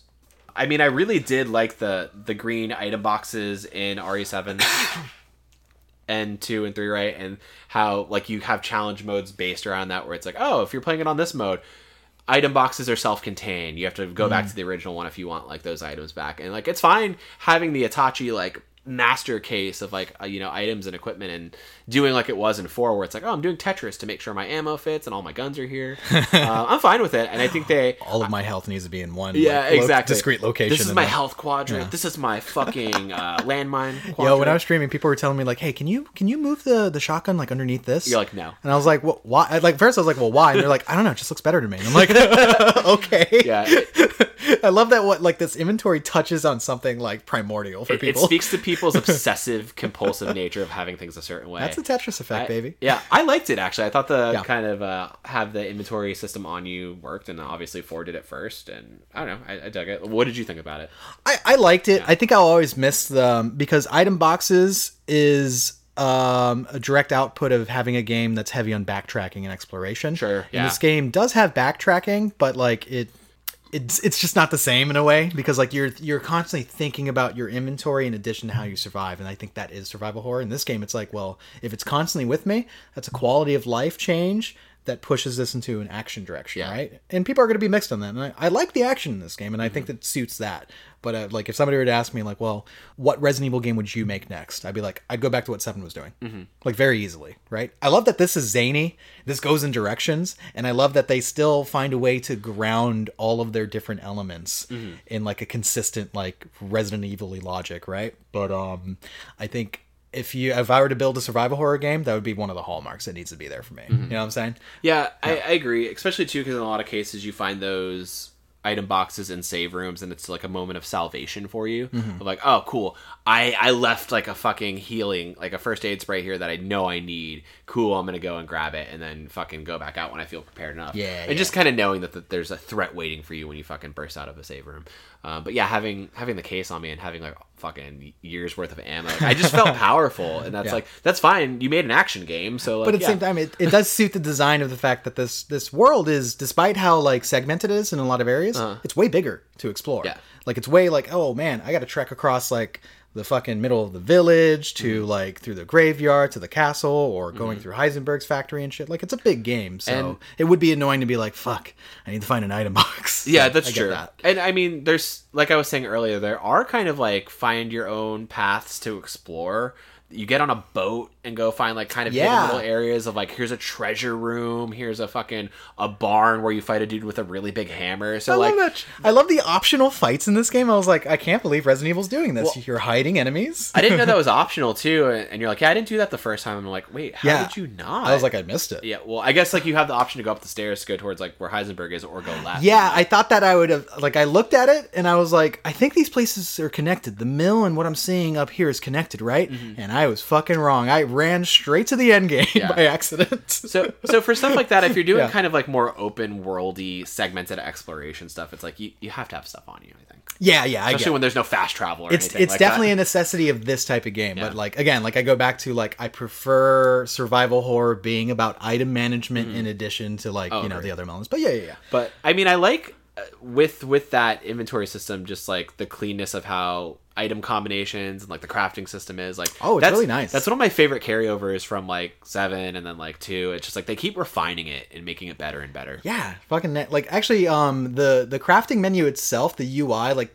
broke my brain for about like a good 30 seconds before I was like, oh, this makes sense. Because I was like, well, wait, what a fucking okay, so I've got 4 herbs, I think, but I have no okay. You know, because it's all like lined up in a strange way.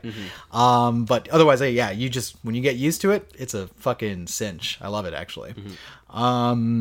Yeah, so the one part that we aren't talking about too much would be the Moreau part. Yeah, so areas 3, 4, and then this is kind of all like comprised of what's like the second act, basically, Yeah. like going off finding the 4 lords. The Moreau stuff, I'll ask you, like, what's something you really liked about it? What's something that didn't work for you? That's a good way to frame Yeah. it. I really liked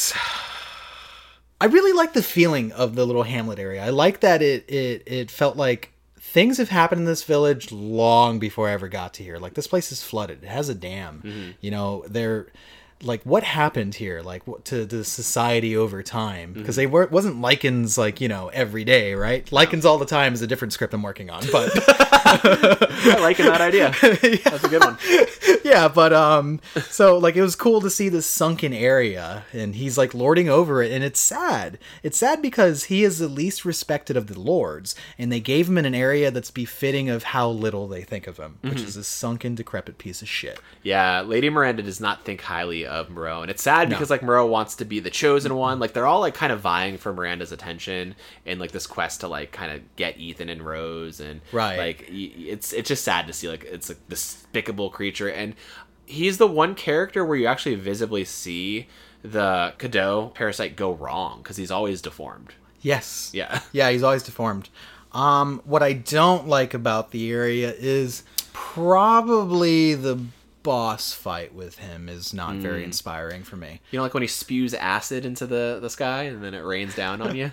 The first time that you figure out that you got to get in underneath an awning to not get acid rain on you, it's like it's cool. It's like, oh wow, it's a neat effect. It's like in your face. He's screaming and shit. But he's added to a long list of Resident Evil villains that are big animal monster with a man living in its mouth. And it felt very RE5 in that sense. Remember you fight a fucking whale with like a goddamn cocaine addict on the inside of his mouth. Yeah, you do. Oh my fucking god, you're right. Fucking hate, like it's stupid, right? But you could say the same about like Lady D turning into that kind of like flying fucking wyvern-like beast where it's like she emerges out of the top of it. Yes, but I've never fought a dragon in Resident Evil. That's fair. So that was really fucking cool, actually. That was the closest to a Dark Souls design I've seen in this game. Actually, no. I'm right. We'll wait. Yeah. we both Actually, lit up like a Christmas tree. We're gonna do this on the fly as we go through the podcast too. It's gonna be a podcast within the podcast. She's looking for Mia. She's looking for. Yeah, this cat's like trolling around like the room. Right? Are you okay? Do you want to? Oh, She's just exploring. Hi, everybody. This is our producer, Clementine the cat. Yeah. By her blessing, we're going to do a podcast within a podcast where we rank the bosses of Resident Evil 8. And I think Lady D's fight is number 1. I think Moreau at this point is number 2. Oh, that's really good. Yeah. Damn, you're thinking, man. Okay, hang on.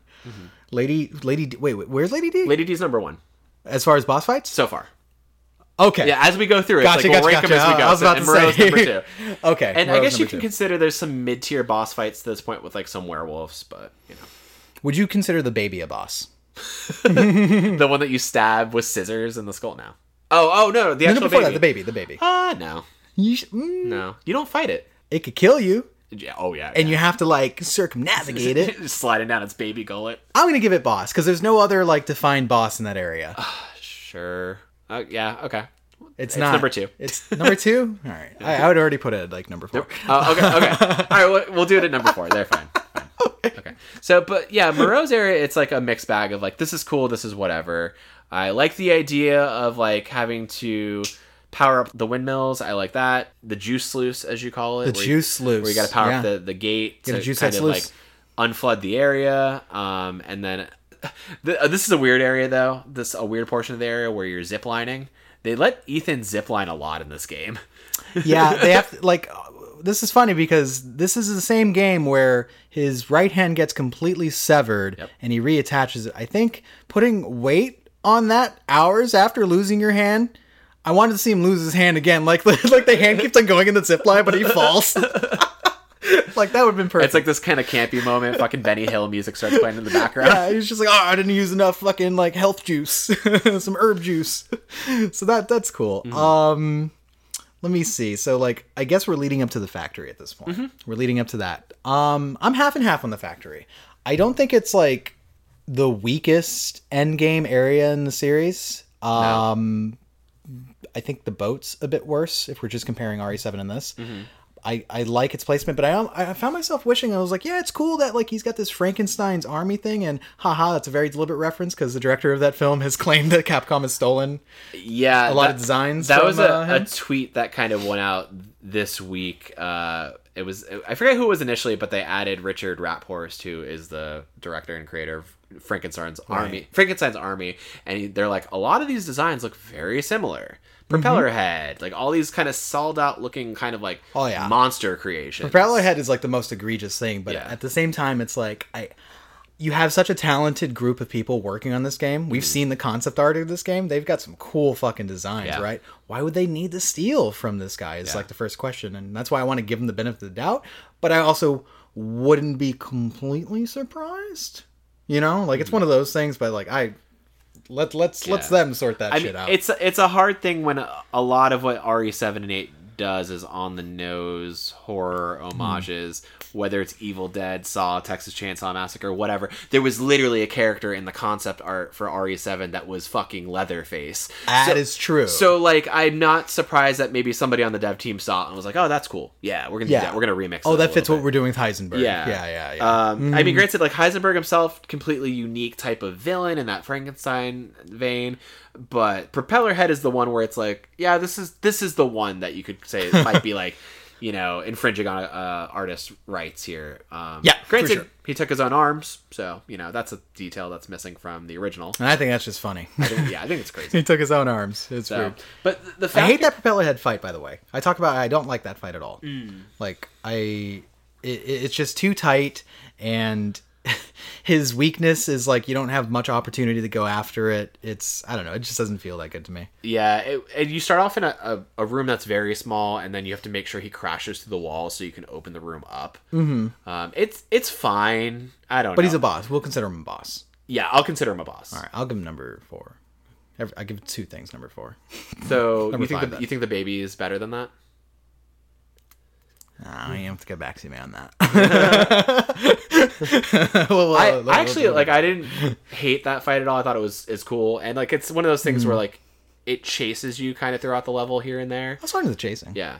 I like being chased. I like being wanted in some way. Oh, you know what I'm saying? especially if it's that thing. Yeah. He's a big fan of you. He's a big fan. Yeah, He's a big fan. got a big fan He got it. Yeah, so the factory is like the last main area really, and it came so fast where I'm like, oh, this is kind of it. This is what is set up as kind of like the lab in any other game really, right? Of like, okay, cool, here's all these creations that Heisenberg is making because he's trying to form an army to take down Miranda because he actually doesn't like her very much. He actually fucking hates her. He hates her. He hates all It's the because lords. Miranda views all of the lords as children. Yeah. And he hates that shit. I love that he's bothered by that. He's just like, no, I'm not your fucking kid. So it's one of those things where he was building an army probably for her, but then he's like, now I want to turn it against her. And he tries to recruit Ethan, and there's kind of this moment where it's like, oh, maybe Ethan's going to work with fucking this Magneto man. No. No, not at all, because he's like, you're using my daughter. Da, da, da.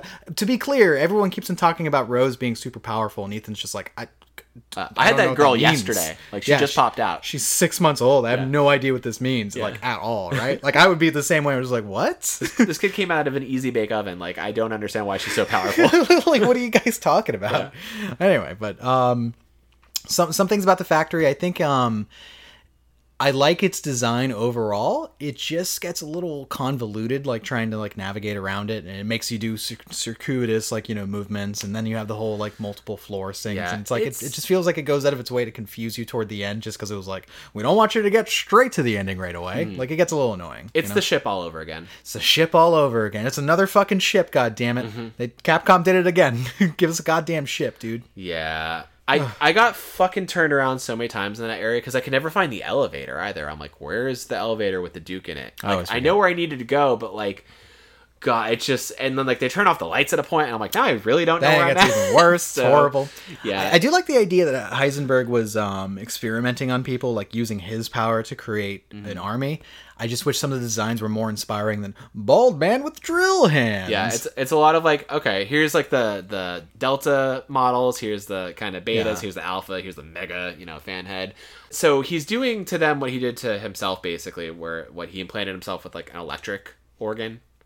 Yeah, no, he has like an electric organ, or maybe Miranda stuck it up or something like that. But yeah, that's our explanation. Okay, if you got the right organ, you're gonna be fucking throwing fans everywhere, making lawnmowers out of anything. Yeah, it gives them super like telekinetic electric energy. Yeah, this is what I like to call virus magic, something that occurs in Resident Evil, which is like, oh no, don't worry, there's a scientific basis for the fact that this man can fly. And it's like, no, you just wanted to write a character that can fly, and remember that you are also making a Resident Evil game. So like virus magic. Like, Wesker is complete virus magic. Oh yeah. Yeah, there's a lot of other Sherry Birkin, virus magic. Yeah, indestructible girl, apparently. Although I do like the idea that, like, if these viruses actually jive with you enough, you get super regenerative powers, which is a crux for Ethan as well. But we won't get to that just yet, because we also have one of the cooler fights where you get what would you describe that motherfucker as, the thing that you ride? It's kind of like a power loader with like a fucking chainsaw and a cannon on it and a Gatling gun. Like, you block with the chainsaw and you shoot with, you got a rocket launcher as well. Yeah, and you feel it going off with the adaptive triggers. We're like, holy shit, like I feel round after round pumping out of this fucking gun. Yeah.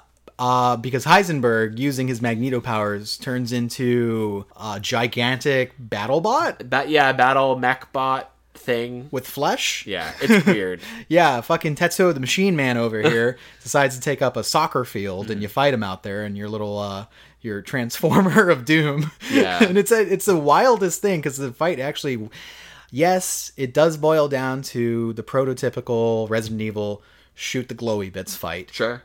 But I think it was actually pretty cool. That's every fight in the game, though. And Heisenberg delivers the greatest line in Resident Evil history when he realizes that Chris Redfield has destroyed his factory. He says, I'm going to murder that boulder-punching asshole. It's such a good, self-aware callback to... Very meta.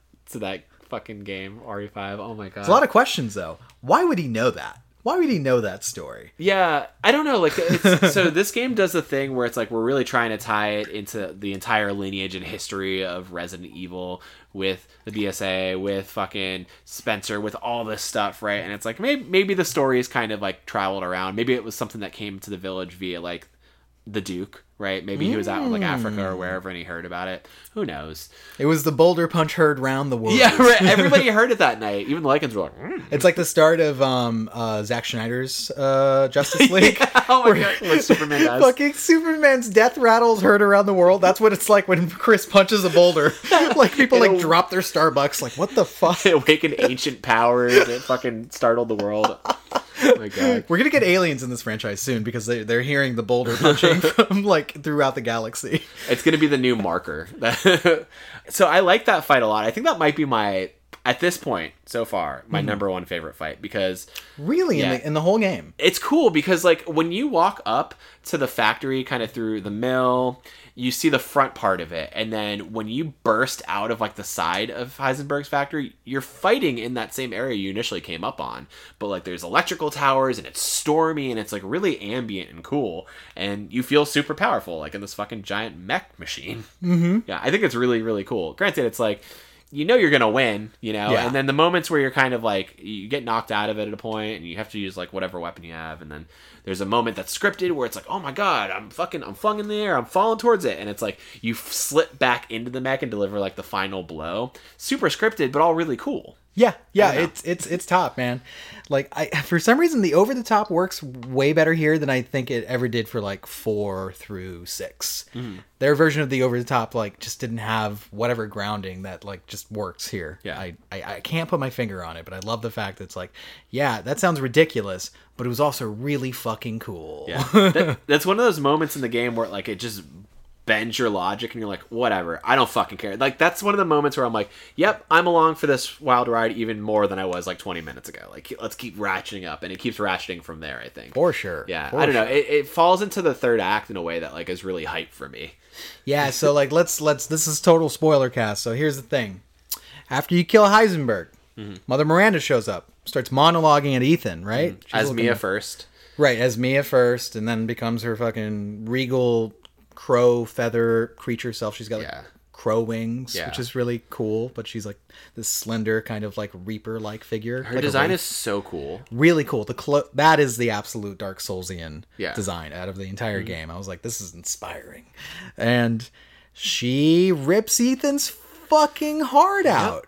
Kills Ethan Winters. Yeah, I like that she's like, I'm not even gonna go for the hands. I'm gonna go for the heart on this one. Right, she's thinking. She's the first one to think right. It's like, no more extremities. Yeah. Like, this man's invincible for some reason, right? We need to go for the heart. So Ethan dies. And we switch over to Chris Redfield mournfully kind of recapping the events with his Foxhound squad and smoking a cigarette. A reference to the fact that in the original Resident Evil, the live action animatics with the Stars team, he was seen smoking a cigarette. I like that. Yeah, it doesn't do it anywhere else in the series, by the way. Does in that game.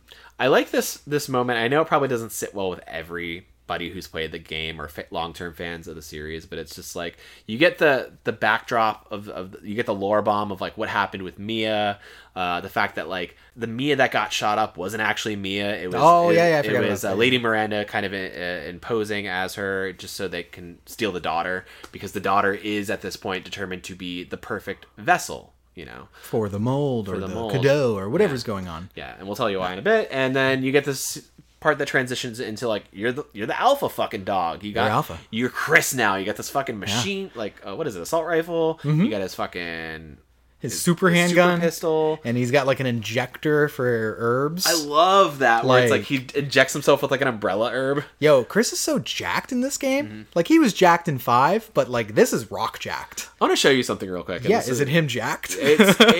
oh my god! Please. Yeah. And this is not a visual podcast, but I'm gonna have Kevin describe this Yeah. the best. I want to be to as me. jacked as Chris And Redfield is like a it's- goal. So mine. it's a version Makes sense. of Chris Is it a baby head on? as Lady D. And Oh, I've seen this. yeah, he's wearing like her white outfit, but Wow. his fucking rock hard man boobs are sticking out like over a corset. Yeah, so He's wearing a hat. He's got the gloves on. His muscles are bulging through this like really tight top half thing. This belt's doing its hardest to try to keep this shit over his pecs. He's got the but it's black like- rose on too. He's got the black rose. He's got the same hat that she has on. It's a little smaller in his Yeah. head, so it makes him kind of look like a Bloodborne hunter. But all sexed up. He's what do you call these pectorals? Like front cake? That's front cake. That's front cake, right? Okay, That's pound cake right gotcha. there. 'cause That's he's gonna- that's Boulder pound cake. Yeah. By the way. yeah, he looks jacked in this game. Yeah, it's crazy. So you play as him, and the whole village is finally at night. Thank you, Capcom. That's all I wanted, but now it's on fire.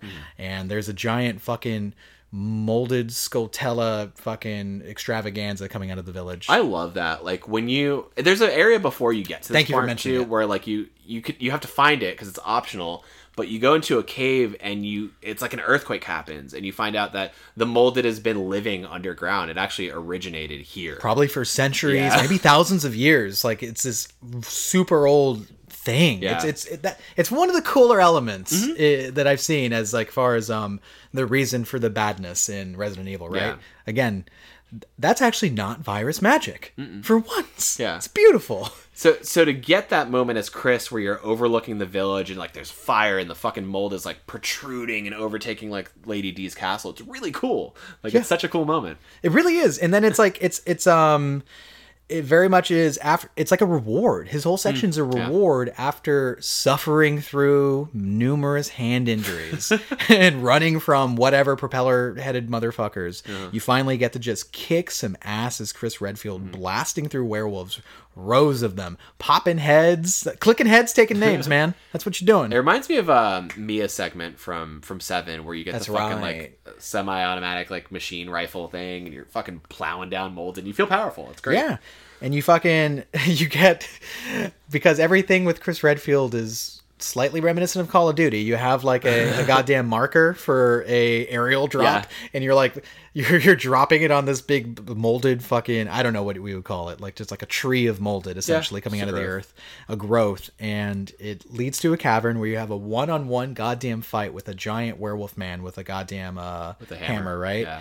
And then you're marking his ass too, which it's a cool fight. It's too tight in that room to like the first person doesn't work. Like I kept on thinking, it was like, this needs to be like a third person fight to like really like nail it, right? I forget the name of that boss, but you fight it twice. You fight it Erase, something like that. Use like, something. Yeah. And you fight him first as Ethan, and it kind of like a similar but bigger arena with columns. Oh, we totally forgot to mention the invasion segment where like all these werewolves are riding horses chasing you and shit. Yeah. Right? Yeah. Well, no, I mean even after that. Well, yeah, he shows up there though, right? Yeah, he shows up there. Oh, you're right. The middle part. The middle part. Fuck, the lead up to Heisenberg shit. Yeah. Fuck. Like you go through the fort, and then you're in this area where he drops down on like a center pedestal, and you're fighting him, and random lichens, and so you get the second fight, and I think it's cool. I agree that it is like very tight. Very tight and quarters. You really have to hope that you have enough time to land that aerial strike because like you put the reticle on him, you have this like green goggle vision too, and you see the reticle fill up when it's ready to drop. So you have to hope you have enough time to do it before he lands an attack on you. But that part's cool. And then Chris goes along on his way. Big ol' heart. Yeah, he finds Miranda's lab. That's right. It's cool. And why would Miranda have a lab, Kevin? That's weird. Why does Miranda have a lab? Well, my God, Mother Miranda is actually some sort of scientist. Shit. And her whole... A scientist in Resident Evil? I know. No. I know. She even has machinations. It's crazy, dude. But yeah, it's very much an echo of what happens at the end of 7 where you just stumble upon some fucking lab in the underground. And it explains what was going on. This room serves the same function where you're just like, you look at a bunch of pictures and you're like, there's pictures of Eve from the first game. Yeah, there's pictures of Mia. There's pictures of like Alan. Alan from that. Yeah. And then you find out, Mother Miranda's whole thing is that she had a baby girl who passed away, and her whole life's mission has been to find a way to resurrect her. Like literally bring her back to life. And she thinks her best chance is by harnessing the mold known as Cadeau to do so, but she needs a vessel for it. And we also find out, little connective lore tissue, is that she had a protege. She had a student by the name of Oswald E. Spencer, meaning that this woman has been alive for 100 years. Yeah, because the Spanish flu happened in like the early 1900s. They talk about that. Spanish flu killed the daughter? Yeah. I missed that. Yeah, so that's what happened? That's what killed the daughter, and then after that she found the molded and started experimenting. Okay. Yeah, crazy. Okay, so I actually really like the connection. So like there's a letter from Spencer here talking about how, I just think we have different visions. I actually found something. It's a virus derived from a flower called progenitor. I found it in Africa.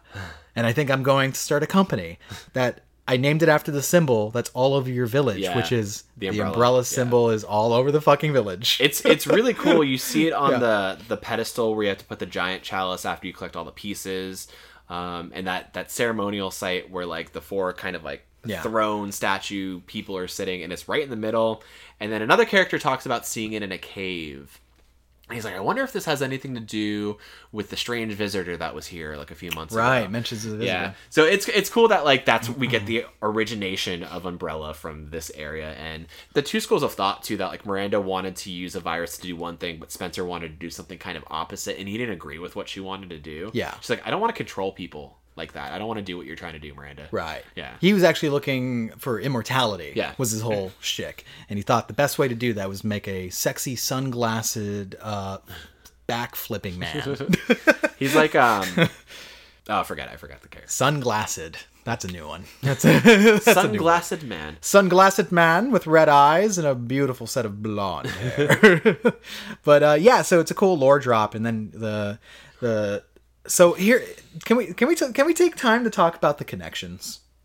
Oh yeah. You want to like talk about this? So The thing about the lore drop too is like Yeah. this area could have been served in a bigger setting, right? Like kind of like a lab type setting where it's like, oh, it's one room. And then you get Mia, and then it moves on to the next section where it's like, I feel like this is important. This is important Resident Evil lore. Yeah. You know, make it mean something here. make it feel like like the Hive. Yeah, make it did feel in like the some way. Hive. Or not the Hive. It was Nest in RE2 remake, right? Yeah. Nest. Yeah, make it feel like that. I agree, but like, so here's the thing. So Mia Winters, she's one of my favorite characters in these new games, right? And there's a lot of reason. Well, so she is a double agent, right? She was working for a criminal organization called the Connections, and she is a part of the inciting incident for all of this. All of this. She took a job because she was muscle. First of all, it's the funniest thing. We see her as a mother in this, Yeah. and then she's very like mostly helpless and like monstery in RE7. But it's like, no, then you get this one portion in RE7 when you play as her, and she's very adept with a gun. And I'm just like, yo, she's better than Ethan at this shit. Yeah, it's like the Mia Power Fantasy Hour at Yeah. that point. Yeah, it's really good actually. And I was like, what the fuck? So she worked for this organization, and they're the ones that went to Mother Miranda and were like, hey, we can offer our resources and experiment with this mold shit. And they made Eve out of that. And Eve was a failure, considered failure because the body just wasn't stable after, like, she aged super fast, right? That's how she ultimately dies. Kind of. You also stick her with some crazy shit at the end of You too. and then she becomes a 100-foot statue or whatever was happening. A lot An of stuff. old woman screaming at you in a wall. She face. became a wall at one Yeah. point. Yeah. Yeah, there's a very like distinct like so there's a couple types of boss fights in Resident Evil. And I like to call that fight an event fight. Yeah, for sure. And then this game had an event fight or two, but I love that it doesn't end on an event fight. Yeah, it ends on an actual boss fight. Yeah, which is really rad. But yeah, we have another thing to jump into with that. I just, with the side branch of the Connections is, I love that it actually does have a connection to the lore in that it was started by Oswald E. Spencer's right-hand man. He started that corporation, but he didn't care about global domination or saturation. He cared about money. He just wanted to make money. He wanted to make money. He wanted to sell bioweapons, dog. That was his whole thing. Where was this? Was this in the lore that you bought? In the Yeah, the 88-page Zoe Baker becomes a fucking gumshoe detective, by the way. It's the backstory there. I fucking love it's this. Zoe's version of Disco Elysium out there finding the real story. She starts looking into the BSAA, into the Connections and shit, and finds out the BSAA has gotten, like, fucking rotten. And then there was a mention that Chris, when you're playing as Chris, he's like, oh, BSAA is here? And they find out that, oh, the people that they dropped into the war zone were actually bioweapons. They were zombie people. Yeah, what were they trying to do with that? Because like when they get on the helicopter and they say, "Oh, BSA is here," and they reveal the body, it's like, "Oh, this is a zombie." Like, Yeah. were they trying to take over the village? They were trying to kill Mother Miranda as well. Oh, okay. I'm not sure why. I need to look that up. But they also tried to kill Eve. So that's why I was trying to get at with the Connections. So the reason that Mia was serving as a bodyguard for Eve and made that video at the beginning of RE7 saying, I can't wait for this babysitting job to be done. Like, Ethan doesn't know what she really does. But she literally was babysitting this fucking bioweapon of a little girl. And the reason that they were escaping on a ship was because the BSAA tried to kill her but failed. So they're like, we got to move her. And then, of course, Eve became unstable because a hurricane hit. Or like just a storm, because there was a hurricane later Yeah, while on. they were shipping her. Yeah. And oh no, it was the same hurricane, because that was a hurricane that destroyed the farm too, right? Yeah. It all connects in the bayou. Anyway, so it was their fault, and so their whole impetus was like, we need to go clean this up ourselves, and they started hiding the fact that it was basically their fault that Eve got out into the wild. Yeah. Because they were... And they kind of failed. shifted it onto like the idea that like it was the bakers, and then there was the quote gas leak. It turned into a gas, instead of gas leak. But like, I love, if you read the Zoe report, there is anecdotes like from like social media going like, what was that fucking like that tar thing that erupted out of the middle of the bayou? Like they saw Eve like become. That's crazy. I know. I love this shit, dude. But you have to go hunt it down. It's not in the game. No, you have to buy it. It's part of the DLC for $12.99, doggy dog. So that would have been cool stuff to know. Yeah. Because I think that's just such important world building stuff. Because like the next thing we get is like the reveal of like Ethan, right? And it's like, I think at this point, if you're gonna do lore drops, they need to be tight. Like, don't do this Doom contextual lore shit. Like, just put it in front of me. Another little tidbit from that is that after they were retrieved, the Winter's as all the files you refer to them as, when they were retrieved, they were put into quarantine and interrogated individually. And Mia had asked Chris specifically, "Did you tell Ethan about my past?" Mm-hmm. And he said no. They're like, no. Oh, it wasn't Chris. It was actually BSAA. The BSAA were like, well, because of your cooperation, we're not going to tell him that. Interesting. So Ethan does not know her connection to the connections. Wow. I had a weird thought this entire time. What does Ethan do for a living? Oh, I actually know that answer really? too. He is an engineer. Oh, okay. That's it. So he's Isaac Clarke. His job title is specifically, and this is from the interrogation report, by the way, that I read. I'm really into Resident Evil lore. He is a systems engineer. Oh, so okay. I think that means... So he works on software. Yeah. And, like launching platforms and shit. Yeah, very white bread. Okay. Yeah. Ethan Winters is the whitest man in existence. Have you seen? No, you have seen so that somebody did like a face mock-up of him, and he looks like one of the what are they called? A Bitcoin miner. That's what he looks like. Oh, I can't remember the name. Oh, sorry. He looks like one of the McElroy brothers. Right, like super the Lost white bread. McElroy.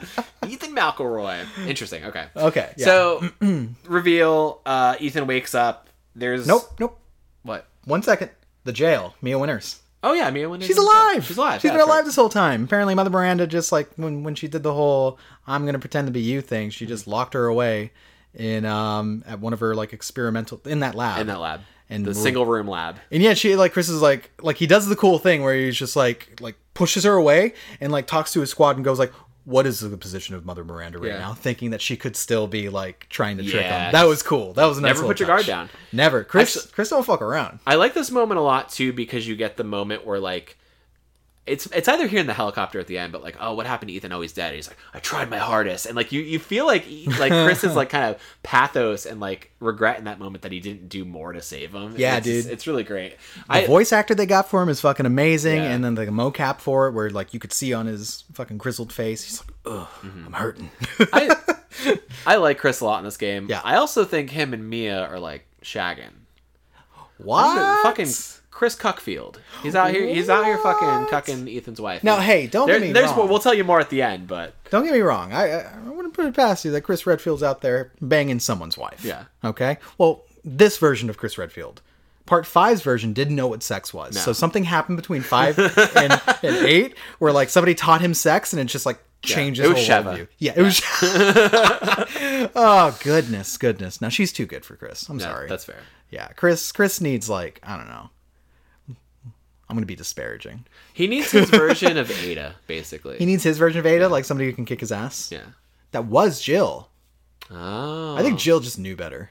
Yeah. Right? And also back in the day, he didn't know what sex was. So it's like, I don't know. He's got no parts. He's got this fucking pound cake chest, but he's got no dick. Yeah, all the blood is like in his arms to sustain those python punchers. You know what I'm saying? But yeah, otherwise no.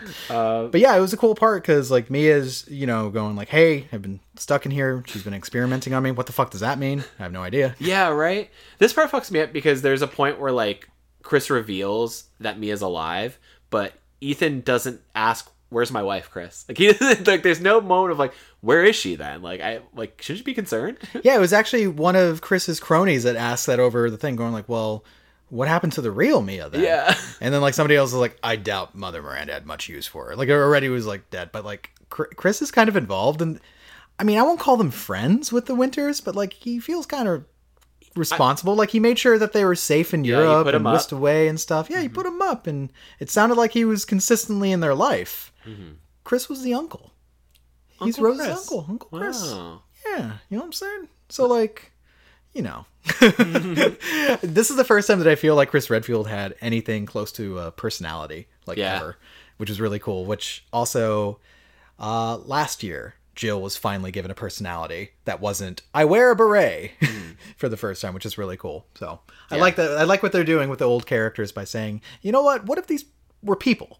And then write him like that. Yeah, they're doing a great job with it. Like I think Jill Valentine in RE3 remake is like one of my favorite Resident Evil characters because like she's empowered, she has so much agency, she's so fucking torn from the events that had happened to her. She's angry. Yeah, she has PTSD, she's angry, so like there's so much complexity there. And Chris like you don't really get any meaningful moments with him in 7 at all, but then you get like these snapshots with him in 8 and you're like, god damn, man, like you've been through some shit, you're putting yourself on the line for the Winterses, you know? Yeah. He's Chris great. cares. Chris cares. But But so final kind of stretch here, right? Sure. Like Ethan, he's awake. Everybody just sleeps through getting their heart torn out. No big deal, you know. yeah, he has this vision. Yeah. And oh, lo and behold, it's Eve. Evelyn is here. Little girl from RE7. that She becomes drops a an face wall. Yeah, face wall, little girl. She drops a knowledge bomb on our boy Ethan. Says, "Listen here, you systems engineer." You dumb data bitch. Bet you didn't have data for what I'm about to tell you here. Yeah, dude. Fucking. You might be the subject matter expert, but here's something you know nothing of. So you're a dead man, and he goes like, I know, I died. No, and she goes, no. You've been dead for years. Yeah. And like we get a reveal that Jack Baker killed Ethan almost immediately when he did the welcome to the family. Apparently, like he stepped on his neck and broke his neck or some shit. Yeah, like the first 30 minutes of RE7. Yeah, but what had happened, and this is confusing, I'm still not clear, but Ethan became a molded. But he retained his memories and how he looks and didn't go fucking all Baker on everyone. Yeah, I don't think that it's like how it was for like Bella, Cassandra, and Daniela, the daughters, right? Where like they were people, then they became flies, right? Like I think he still maintained his humanity and agency. Cassandra's the other one. Cassandra, yeah. Did I not say that? You said Bella and Daniela. Oh, I thought I said it. And Bella's my favorite. Thank you for asking. What do you like about her most? She's got blonde hair. She's got blonde hair. She really wants to feed on me, and I think this is really hot. She's got the best lines. They actually all have really great lines around him, and now with the reveal that Ethan's like a dead man, like the fact that like they think he tastes delicious. Yeah. And Lady D is like, oh, kind of stale. Yeah, she takes a little sucky of the blood, and she makes this face like she drank spoiled milk, which is like, the mocap is amazing in this game, by the way. Like, Lady D's expressions are out of this world. I was like, what? But yeah, you're right. The daughters think he tastes good because flies typically feast on corpses. Yeah. It's like, I love these little like bench, like, or little kind of like seeding the reveal, which is really cool. Yeah, they do a lot of like really cool like foreshadowing and stuff that you definitely don't catch at first because you don't know. Like even with the book off. in the beginning, hands off, right? Even in the beginning with the book of the Village of Shadows, that really just is like foreshadowing. Like, here are the four lords. Here's what happens to Ethan. Yada yada. But Here's a horse. Yeah, which is who? Heisenberg. Yeah, his Iron Horse key. Yeah. But I think this reveal is I mean, it's an explain away, right? Of like, you know, why can Ethan lose so many hands, endure so much pain? But I like it. I love it. Yeah, because it's one of those things where like, oh, it makes sense, right? He has regenerative tissues. He's part molded, right? So. Yeah. So I love the fact that like Evelyn even has a line saying, "How do you think you're able to like take all that damage?" Yeah. Like, it's true. It should be impossible that somebody reattaches their severed limbs using juice. Yeah, severed limbs and part of a shirt with just first aid spray that he made 30 minutes prior. Yeah. Okay. So the molded doesn't explain the jacket thing. Is the jacket molded as well? Everything about him is like inorganic and organic all at once. Yeah. Yeah. Like he's the proximity of a man, like the approximation of a man. The mold of a man. So like, I love this. It's a character, like, honestly, the only character that they were willing into this franchise to absolutely beat up, and then also interweave like the virus. So because like every time that somebody gets like infected, like Leon in RE4 gets infected with the Plagas thing, virus, I guess at that point, or parasite, I should say. There's like a resolution where it's like, oh, we lasered it out of you, or it's like or we found a counter virus solution. It's a franchise that feels like it's afraid to absolutely rip up their characters, save the exception of disappearing Jill Valentine, only to experiment on her for months on end and bleach her hair, which is a real crime. Weird. Yeah, so weird. I'll say that's the exception right there. Where it was like, that's all fucking weird. Why'd you do that? But usually they don't do things like this to the characters. Yeah. That's why I was like, all right. Mad respect. One, you did the fake out death with him, which was like, how do you explain away the heart rip? Yeah. Like, I killed the hallucination lady. What's going on, right? And the thing is, like, you knew he was going to come back because Yeah. you're like, well, I still have to. There's still Yeah. like a finale here. Exactly. I was like, what the fuck? Like, you took me for a loop on that one. But I like that situation too, where like he comes to, he has the like hallucination with Eve, and then he wakes up in the back of like the Duke's caravan. And he's like, what happened? Oh, you died, but you came back. And he's like, well, I gotta stop Mother Miranda, right? And he's like, well, I wouldn't have thought anything else, so I'm taking you to her. Like, So here's my question. Did you get a read on why the Duke is helping Ethan? I have no idea. Me neither. There's nothing in the game that clues me into like he has some sort of like hidden agenda at all. Like he never says anything bad about anyone. He's always like kind of bemused or just amused by everything that's going on. It's weird. Yeah, what's his stake in this world and seeing Ethan succeed? Because Yeah. it's obviously like you have interplay with the Lords, but also you're helping Ethan find his daughter and take down Miranda. I don't know. There's something there. I know. Yeah, like, I just want 'cause the answer. He's not your normal merchant, you know? No, not at all. Well, Watch. He takes off the fucking skin suit and it's Ada. Oh my god. Well, she was cut from the game. Yeah. Oh my Plague god. Dr. Ada. That was such a cool design. We were looking at concept art from RE8, and there's a version of Ada where she looks like a fucking hunter from Bloodborne, but she's a plague doctor. God, now. it's so cool. She's like a fucking. Does she have a crossbow? She sure does. Oh my god, that's it's an so cool. iconic Ada thing. It's so cool. Yeah, I wish that would have been a thing or a segment in the game because like she fits in that setting. So. Yeah, like they reinvented her to kind of fit for it, but yeah I guess they just didn't want to do it. They said there's just too much shit going on in the game, and I agree, there was. So this is one of those things, the reveal of him being a molded, where like a lot of moments in the game made me kind of roll my eyes at a point where it's like Resident Evil 7, right? He loses his leg if Jack catches him. He loses his hand, right, when Mia takes it off. Crazy moments, right? But he doesn't really endure crazy like torture porn damage after that. And this game felt so bent on just doing it over and over and over and really just fucking dragging Ethan through the mud that I just kind of rolled my eyes at a point. But when this happened, I could have been like, oh, this fucking sucks. But I was like, no, I'm cool with this. It made me so okay because like I'm okay with this decision. every time something like I was fucking mauled by a werewolf. Yep. Like by like literally American Werewolf from London werewolf was eating my belly and legs. And I got up and was like, all right, you son of a bitch. So I was like, this doesn't make sense. I was like, wait, what is he? The invincible man? And it turns out, oh my god, no, he's the molded man. That's why. I was like, all right, I'll give it to you, Resident Evil. I'll give it to you. I like that a lot. So, of course, we get to a final conflict with Mother Miranda in what I consider to be my favorite fight in the game. Because it's a legitimate fight. It's not an event fight, by the way. There's no shooting a wall and forcing an invisible trigger. You have to avoid her, you have to shoot her, and you all have to defend against her. And block. Then also, she morphs into all sorts of shit during this fight, interchangeably. And it's really rad. It's a spectacle fight because like she's transforming and it's so elegant. Like how she goes from like Yeah. spider to the Reaper. It's like this fucking crow looking thing. And the setting for the fight's really cool too because it's like the burial site with the four lords where you put the giant chalice, but it's overtaken by mold. It's like this fucking like closed in arena now, and like it's cool. It's like you were kind of saying before. It's like a boss fight from Dark Souls in terms of like just villain and enemy design. I thought the fight itself otherwise like was okay. Like I didn't think it was like super challenging. I think I died like 3 times there just because like I got caught and like that happened, whatever. But a lot of it is just like, okay, shoot her a bunch, shoot her fucking golden orbs, you know, and then have this kind of scripted last shot at her. But I still really enjoyed it. I think it's my second favorite fight. Was your first? The Heisenberg Scrapyard fight. Gotcha. Which is just like, it's just a whatever fight, right? But I think it's just a fun spectacle. And like, these are cool spectacle fights for me. That's the thing. I like this fight more because of the level of engagement expected from you. Where I was just like, oh, I actually have to use the mechanics of this action horror game to beat this action horror boss, which is really exactly. neat. And again, like we said, the design is so Dark Souls and Regal. It's just like, it's so different than what we've seen in Resident Evil before, which is what I really like. There's like something very ancient and regal about this design, this wraith of a woman coming at you that's different than like squid monsters. I like it because I guess at this point she could be considered the oldest Resident Evil villain. If you look at like just chronology of where she started her work and everything she's been doing in the background for like 100 years.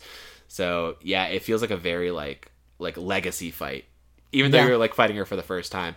But like with that, I would have liked to have fought her more like throughout the game to get to this point, to kind of see what her power is. But I think it's also like a fine thing where it's like, oh, you get the full reveal of what she is, like kind of in this last like 20-minute stretch. It's fine too. Yeah. But like for the most part, like every other Resident Evil game is like, yeah, you're going to fight the final boss a few times. Like you think of Nemesis, right? In RE3 where it's like, you fight him a bunch until he becomes this giant fucking abomination. Right.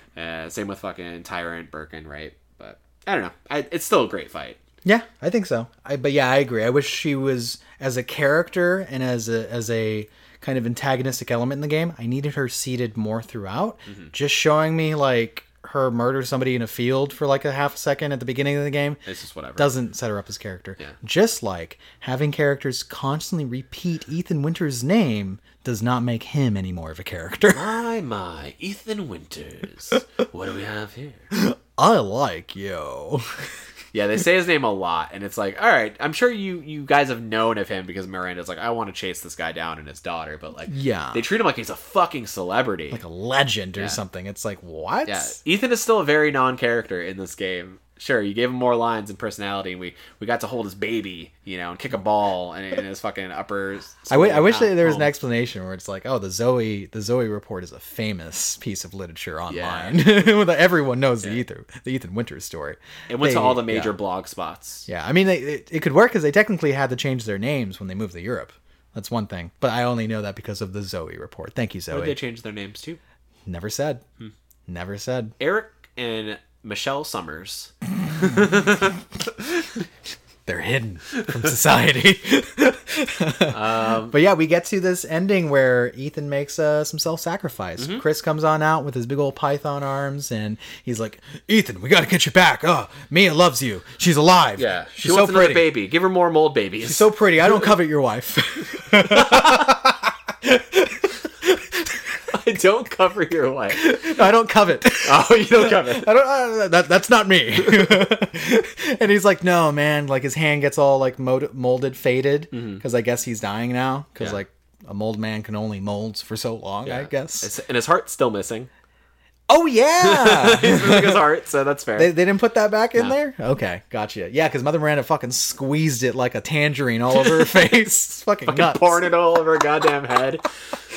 And so, and it's actually like, again, it's tropey, but it works. Yeah. I think they set it up well enough where it's like, all right, dude, I'll give this to you, Ethan. You get the fucking Soldiers finale. Yeah. This is a rare bird for Resident Evil games to just be like, we're sacrificing this fucking main character. I like that. It's ballsy. It lets us know like they want to kind of do something else, maybe set up other characters, and it's like it's also kind of sad and tragic because it's like the tragedy of Ethan Winters. Thank you. Like 3.5 years, man. You have a family, you have a wife, you barely got to know your daughter, and you're sacrificing yourself for her, and that's great. There's something on his gravestone that they write. Oh God, what is it? Let me see here real quick. Indestructible. Indestructible. A mold of a man. Amazing. The mold of a man. that should be what it says. No, so on his tombstone it says, a kind father and loving husband who put his family before him. And it's just like, yeah, he put himself before his family. He wanted to just see them be safe. ... Hands off. Hands off to you. Yeah. But yeah, I think it's a fitting end for him. The father story is over, sadly. Yeah, the father story's over. So you want to talk about that a little bit? The epilogue that we were slapped in the face with? Yeah, let's talk about it. All right. Well, actually, we had a cool sequence in the helicopter where Chris comes back with Rosemary, but not Ethan. And she's like, "What the fuck, Chris? This is not the deal, man. What's Yeah. going on?" And he's like, No. I gave him a fucking trigger to a bomb. He wants to press it. This is his. He said he wanted to do this. He You can't wanted- blame me. Yeah. We gotta get the fuck out of here, right? And then that's when we get the whole like, God damn it, what is this zombie BSA agent that we're looking at? And he's like, we need to go to their HQ, right? And I'm like, is this a setup for DLC or a sequel? I'm not sure. Are you setting up like RE5 remake? Like, because he said he's gonna go to Africa, right? Oh, is that what he? Yeah, he's okay. Because it's BSAA Africa. Oh my God, really? Yeah. Interesting. Let's go back. Bring back Sheva then. Yeah, You can't go back to Africa, dude, and not do Sheva. you have to. Actually, Capcom, you can't go back to Africa without seeming vaguely racist like you did in Part 5. Yeah, if you're gonna do it right this time. Yeah. Dude, yeah. Yeah, 2009 was a different time for video games. But you know what I really want for DLC? The Mia Winters DLC. That's what I want because she's so badass. She kicked ass, and then she got her ass kicked for like a long time, but she survived. She got through that, depending on your choices. If you made the right choice, anyway, in Part 7.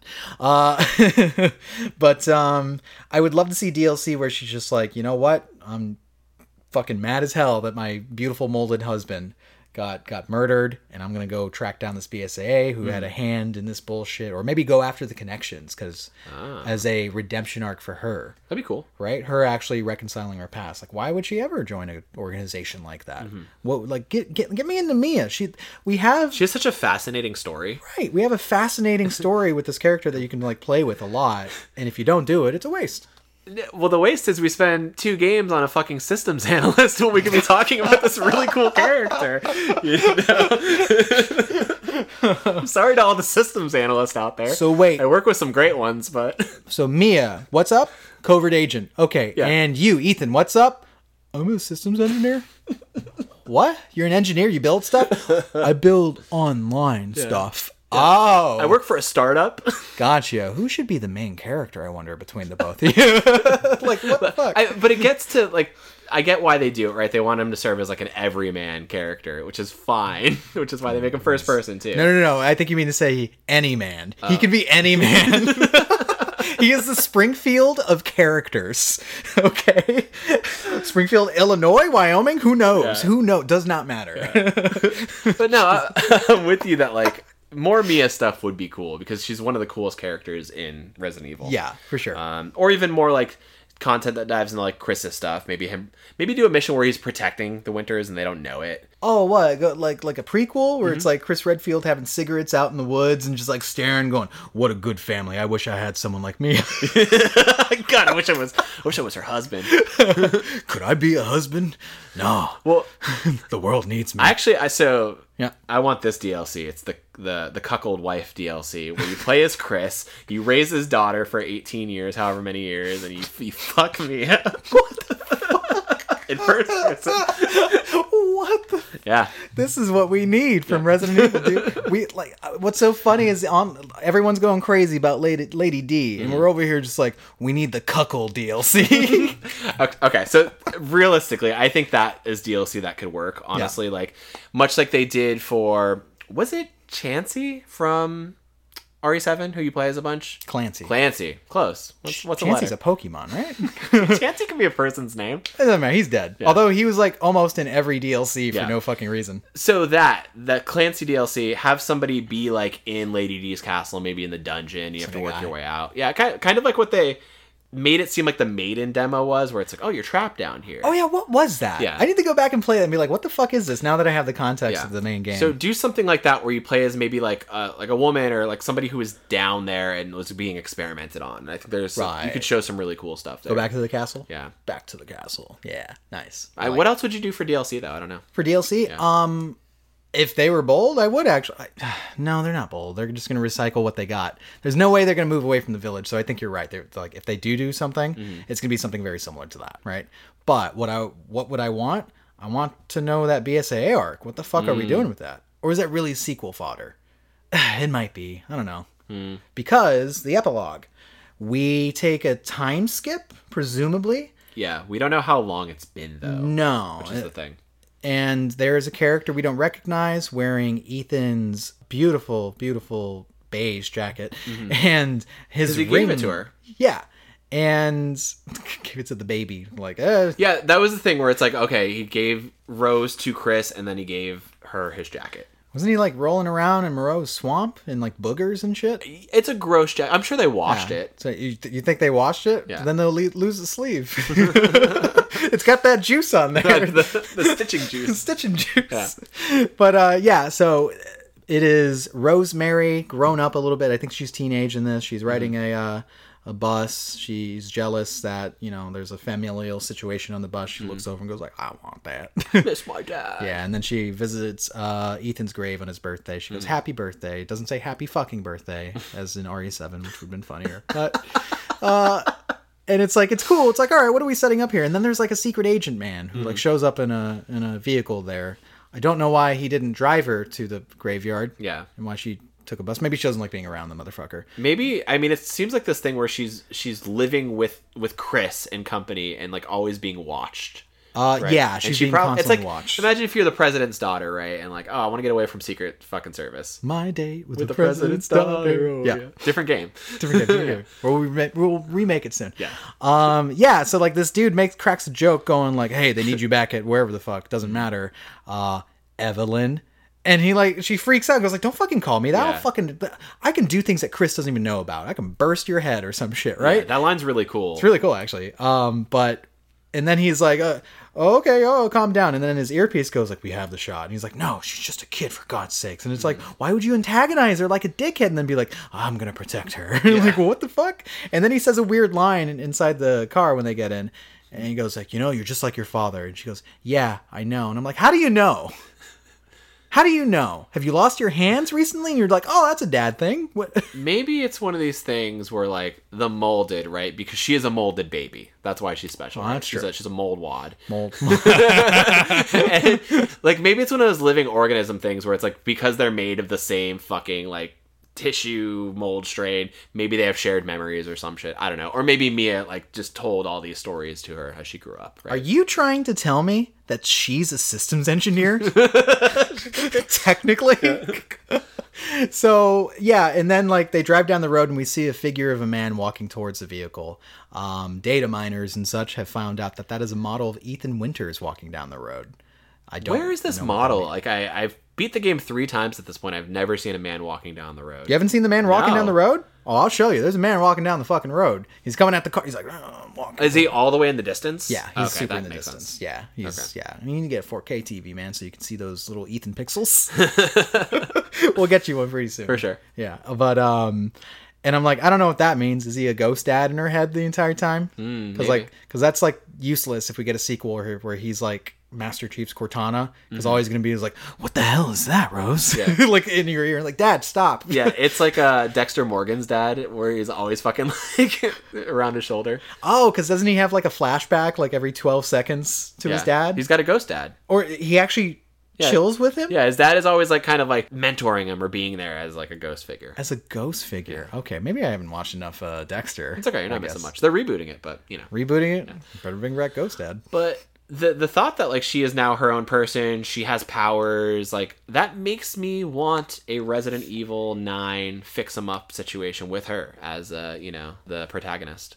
Me too, but there's such a high potential with Capcom because they've done this in the past. Sure. They love having their, stinger teasers and then they never do anything with it. I understand why in some instances. For instance, Resident Evil 6 had a stinger about Jake Wesker out there in the Middle East, like beating up BOWs, and you can tell Capcom was like, people are going to dig this game and they're going to want a Jake sequel.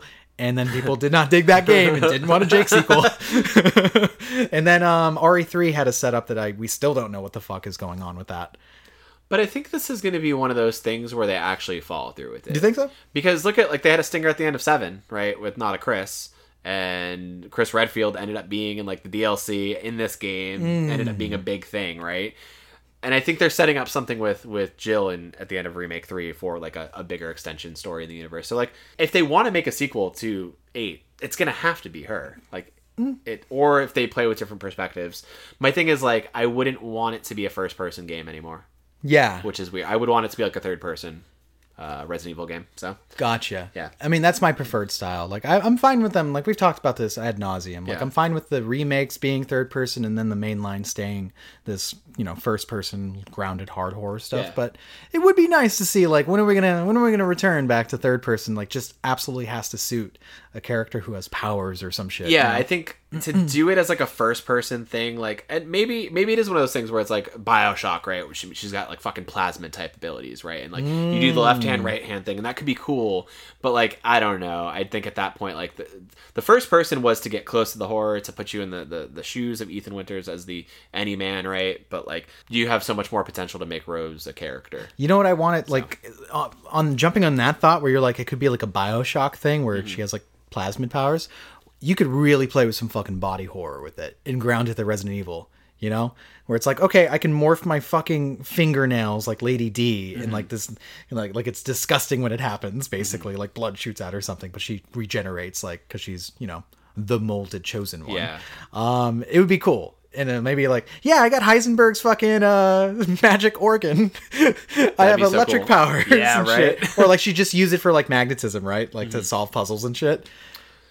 This There's is a really potential there. weird Resident Evil. It's zany, but I want But I'm it. into it. I'm I really into want that it. idea. I want that I know sequel. I know Capcom doesn't listen to our podcast, but like they should listen to this. They want to shut us down, Yeah. but they don't listen to us.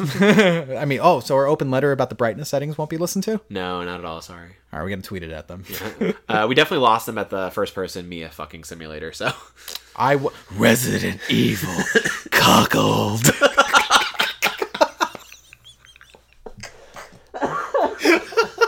no. They get the original guy back to do it too. Yep. He's not doing much else. So Living. I think he lives in the PNW, actually. We should hang out. We should. Can you say it again? What? Nothing. So what are our ending thoughts on this overall? Like we really went into the story, which I really like. we did, yeah. We gave it a kind story. of walkthrough. I like the gameplay. I do. I have fun on my repeat visits. Like the challenge runs are really, really fucking cool. Yeah, I didn't think I was going to be able to speedrun it as quickly as I did. Me neither. Because like it's weird going from a game where it's like my first playthrough when I'm really like looking around and taking it in is like 10 hours Yeah. down to I punished this game in 2.5. Like that's crazy that the game can give you both of those experiences depending on Yeah. like what you choose and do. And of course you have a meta currency system for bonus unlocks like infinite ammo, zany guns, powerful guns, explosive guns, and then a lightsaber at a certain point. And that's cool going back and trying to earn that, and then also like use the merchant's different currency system to buy up like the customizables and shit. Yeah, you buy customizables, you craft recipes to give yourself like permanent like defense and health boost, which is really cool. We didn't talk about that. We did not talk about that. So here's my thing. A lot of people are kind of slamming on the game for being like, $60 and being only 10 hours. Like, oh, it's so short for a game. But it's like, I don't know, a 10-hour survival horror action type game that gives so much quality like through and through. Like it's a fucking top-notch, well-made game from start to finish. It's fucking seething with Beautiful quality. game, too. Seething with quality, and they fucking nailed everything with it, right?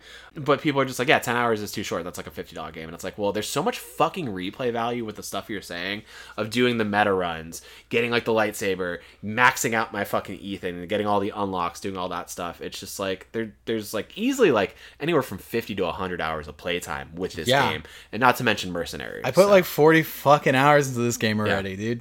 And then the Mercenaries, which... Okay, so I love that to return the Mercenaries. 2 disappointments. We're going to start with 2 disappointments and get into the good. 1 disappointment. Lack of multiplayer support. 2nd disappointment. Mercenary. Well, yeah, I get it. But when you bring up Mercenaries, it's like, dude, I play with like Chelsea all the time in RE6 Mercenaries to this fucking day. Capcom, if you give me another like Mercenaries that style and build it out some more, I'm telling you, that's going to be bigger than Reverse or anything else. It's tricky because it's like you're dealing with like your Ethan, right? You're the first person Ethan. But if they stepped away from that and started adding other characters, maybe say you play as like Chris in the Wolf Squad, right? Yeah. Or maybe they give that like kind of... I'm Bella and I use bug powers. I want that. Right? Go nuts.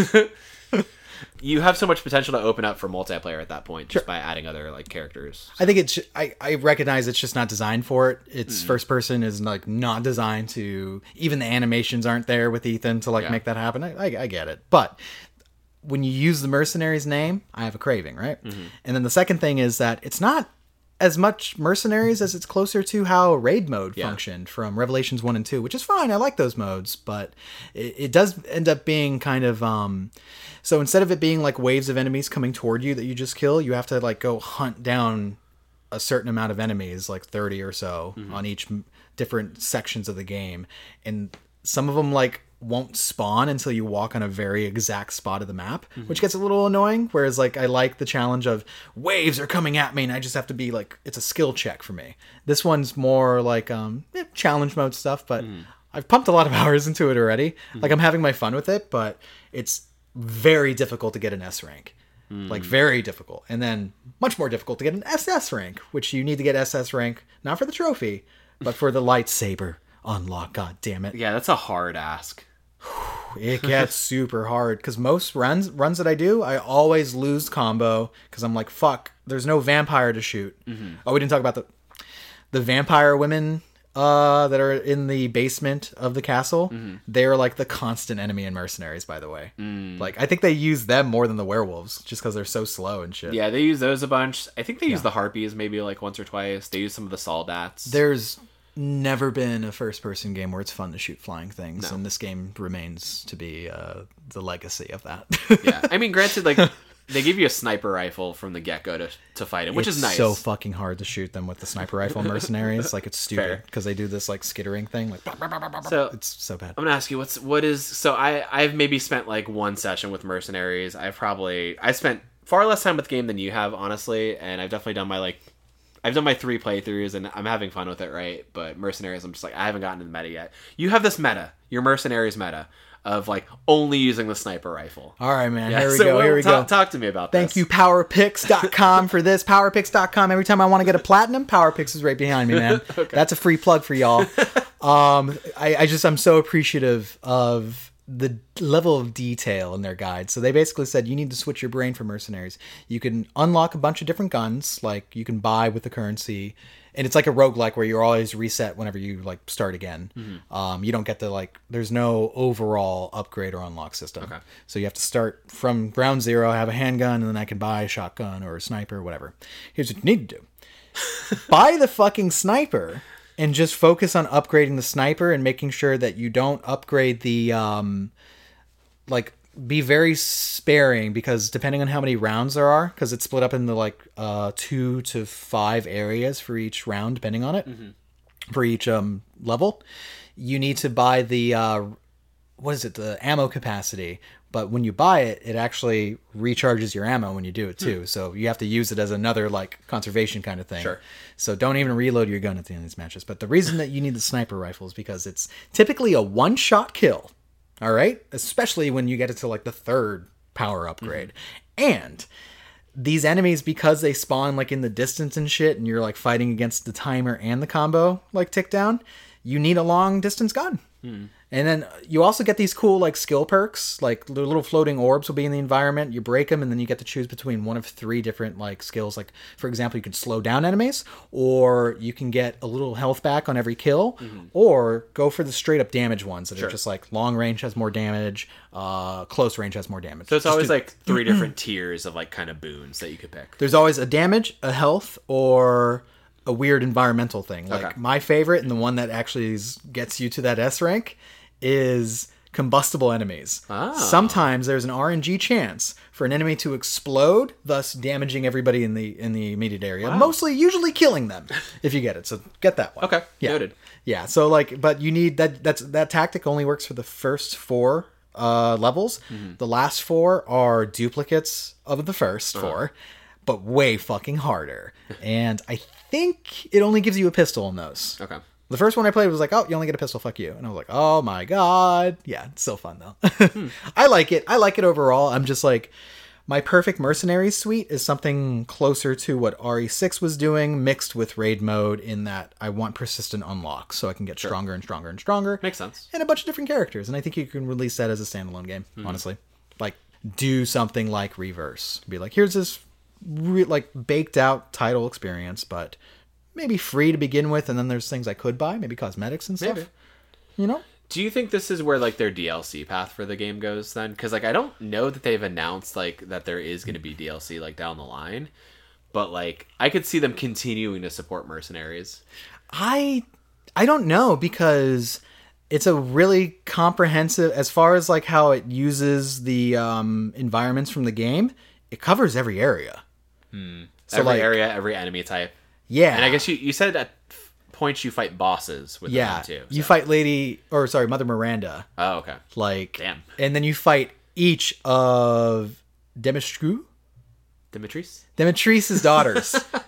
Yeah, you fight each of them like constantly. And it's always sad when you kill them, because they're like, no, I don't want to die. And I'm like, you're too beautiful to die. And then I get upset. Then I have to turn the game off and walk away. I gotta turn it off. I don't like hearing Bella like that. But yeah, I like it overall. I think it's a nice little add-on for the overall experience.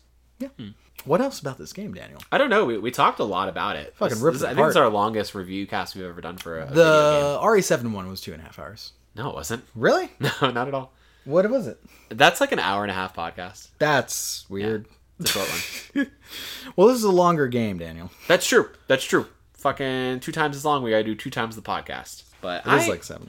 I liked this game a lot. I think it's a great game. I didn't love it as much as everybody else did. I know like people are super taken to it, writing think pieces about it, doing all this stuff, and I'm like, yeah, it's great. It's fine. Like I think again, like a lot of maybe it would have been different if 7 didn't come first, right? Because it set the bar so high. Yeah. In terms of its like momentum, its pacing, its wow moments, it's the way it does its like funhouse kind of villain monster moments is really unique and fresh, and I feel like this game tries to do the same type of pacing but just falls flat because they expand it in ways, and it just it doesn't hit the same kind of like level of freshness for me. But I like that they tried to do different things, right? I like that they tried to have 4 distinct areas, 4 distinct lords, really built out this kind of meaty story gameplay experience. And it works for me because it all plays really well. I think like mechanically it's so fucking sound. And I was a little weird about the shooting at first from the village demo, where I'm like, shooting werewolves doesn't feel great. And like still killing them doesn't feel great because they're weird like fucking bullet sponges. But like using the guns, upgrading them, the level of play if I want to use like close combat stuff or use my infinite grenade launcher, whatever, right? Like I just like the way it feels like as a first person like survival horror game. I think they nailed the mechanical feel, and that all really works for me. And I just like my horror to be like very like tight and reeled in, right?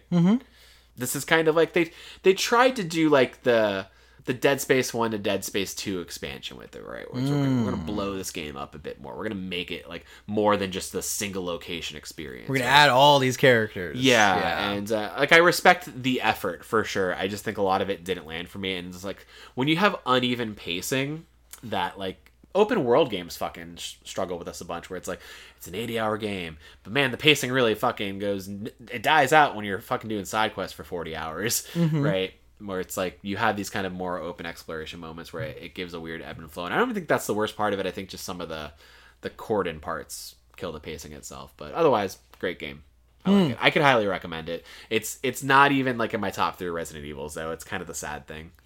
Yeah, I actually agree with that statement. I really like what I was given here, but I don't think it's like Hall of Famer, right? I think if you're going to give it between the two, RE7's the one that's like, yep, this stands the test of fucking time forever. This one, it's weird. I don't think the game is super uneven. I want to be softer on it and be like, it's misshapen. Okay, like, because I consistently had a good time.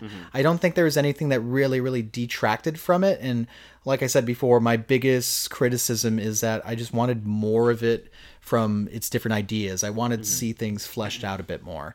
I never had an instance where I was just like, I wish this wasn't in this game. Like, I didn't feel that way. I wished for more from it in each of its sections, right? Fair. But I guess like the scope of that would be huge. Yeah. But at the same That'd time, be like a 15-hour game.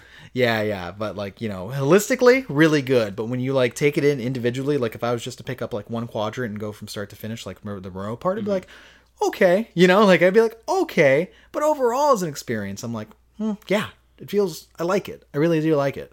I'm thinking of like the way like 2 and 3 do it, right? Where the remakes, I should say, where you start off in an area, you have simple enemies, you have your zombies, then you have your lickers, and then you have like crazy G monsters that you see along the way. And like That's almost really what I wanted with this game more so, was like an escalation of enemies that got crazier and crazier and really played into the locations, because after a while it all felt just kind of super like bland and samey, where it's like, oh yeah, I'm fighting Lycans much like I was in the village, in this fucking, throne room, as I am in this fucking, like, I don't even know, dungeon, right? And it's just like, I wanted that level of intrigue from each enemy type I was encountering. It didn't give it to me, but the set pieces intrigued me. Right, where I'm like, oh, this is cool. I wonder what's going to happen next. And it kept me, like, wanting to see what was going to keep happening. I never got bored with it, which is a compliment to it, I think. Yeah, so. I think so. Yeah, definitely not a boring game. No, that's not something that I could say about this game. I was not bored throughout.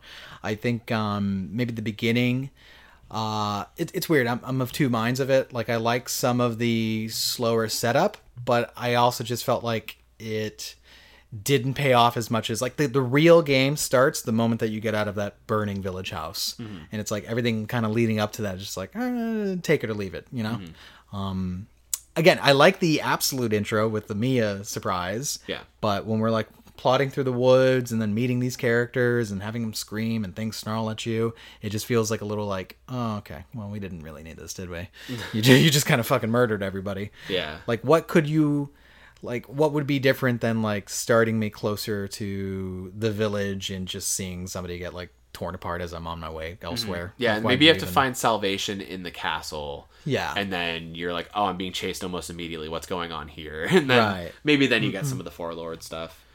But yeah, like, I like it. I like it a lot. I like what these two games have done for the series, and I like that people are finally, it feels like, it's always been a blockbuster title. Sure. But I like that I feel like with each new release, there's more conversation about it, because I feel like that's newer and newer fans coming into the fold, and I really like to see that with this franchise, because there was a time where it was like, you had your peak interest, like when the game would come out, and then only like really your core fan base would stick with it. But now there's like still conversation, and there's still art, and there's still like, dissecting this and that, and I'm like, that's cool. I like seeing it. One of those things too, where like the original games kind of had a barrier of entry with the tank controls, and like Resident Evil 7, 2 and 3 remake and this are very accessible in terms of its controls, I think, and just kind of being like modern game design meets like old school philosophies, and I think that really gels well with the players, other than also being cool horror spectacles. Like, these games are spectacles and like what they do, and it's super impressive to see Capcom like try and just go for out there stuff, right? Yeah. And actually land a lot of it. I remember one critical discussion that came about is, why is Resident Evil the only AAA horror game anymore? Huh. That's a good question. What happened? The rest just died out. In fact, I believe that PT or Silent Hills was sacrificed in a ritual like altar in order for us to get a Resident Evil every year. That's what happened. Like, because for a while there, it wasn't every year. Yeah, it definitely became this thing, like when they decided to like relaunch the series and do new things with these two forking paths of remakes and new entries. It's interesting because like there were like AAA horror games otherwise, right? Like I think of like a game like Until Dawn, like that's AAA horror.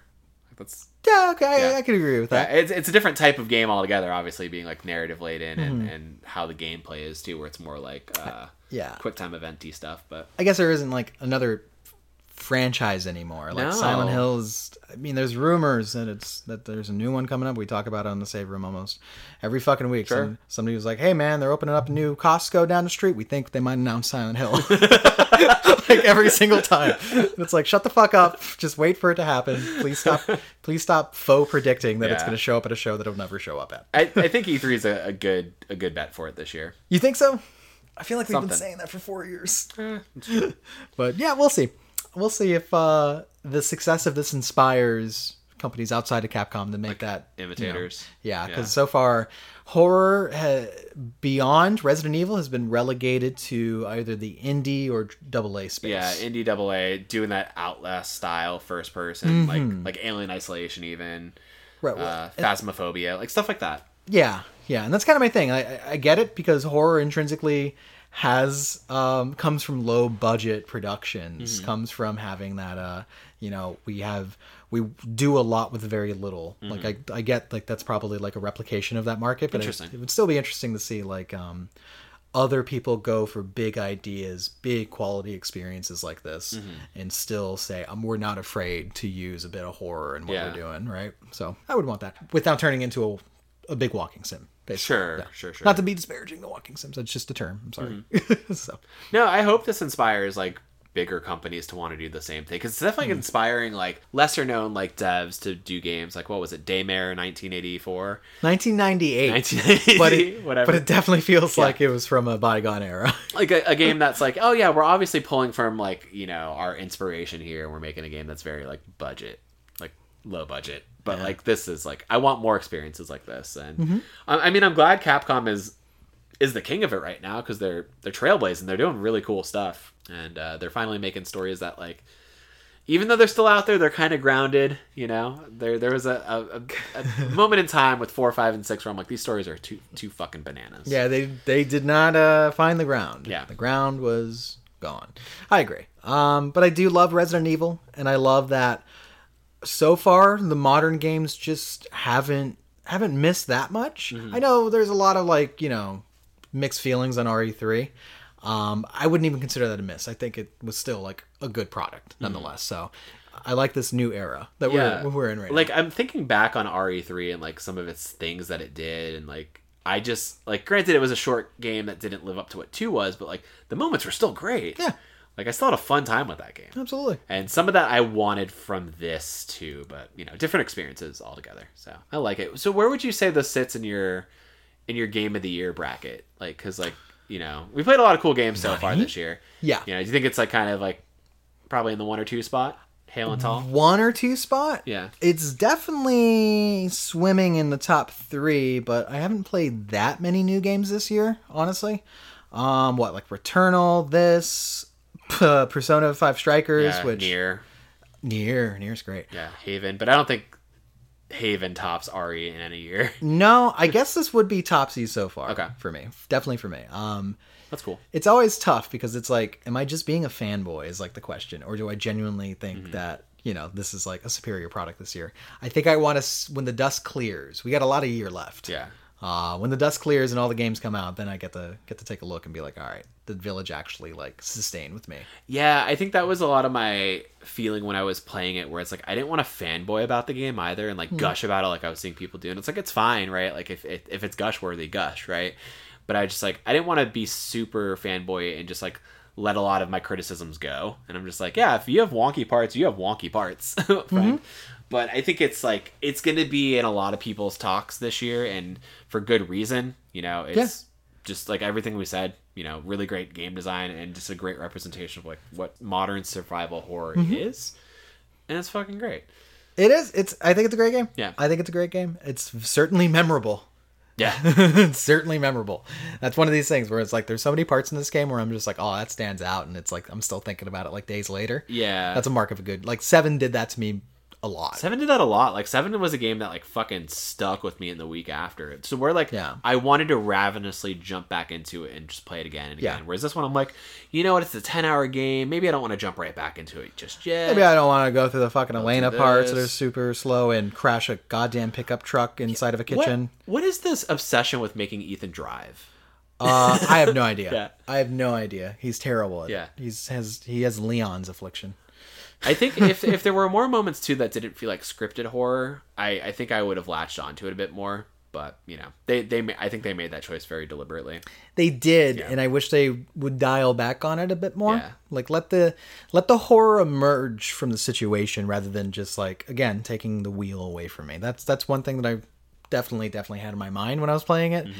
But the game is much more scripted toward the beginning than I think it's toward the latter half. At least I felt great when after the castle gets spit back into the village, and I was like, okay, well, let me go where I think I should go next. Like, I love those exploratory parts and stuff. And I was like, this is Resident Evil. Let me actually search your horror dome, you know, instead of like whisking me through it. So that's good. Agreed. Good game. I think that's it, dude. I think that's it. We're almost at, 2 hours and 40 minutes here. I don't know how. Were you double recording? Yeah. But We had a lot to say, man. We lot did. of energy for it. yeah. And now we're dead. Listen, we had to tell the father's story. The father's story is important. It's a long story, and it's important, and we did it for Ethan, because he would have done it for us. Right. So, but we thank you guys for listening to another Save Room Reviews. As we said earlier, you can find us on all these sound spaces. Sound so tired. It's 7:30. I'm kind of hungry. But Yeah, you what can do you find wanna us eat? over at soundcloud.com/The Save Room Show, iTunes, Spotify, Stitcher, where have you. Kind of find us over at Twitch. Kevin over at twitch.tv/TheRedHerb, where he's been doing a lot of Resident Evil lately. A lot of Capcom games, too. Do you want me to do like the crazy like streamer plug for the Red Herb and be like, Sure, if you want to.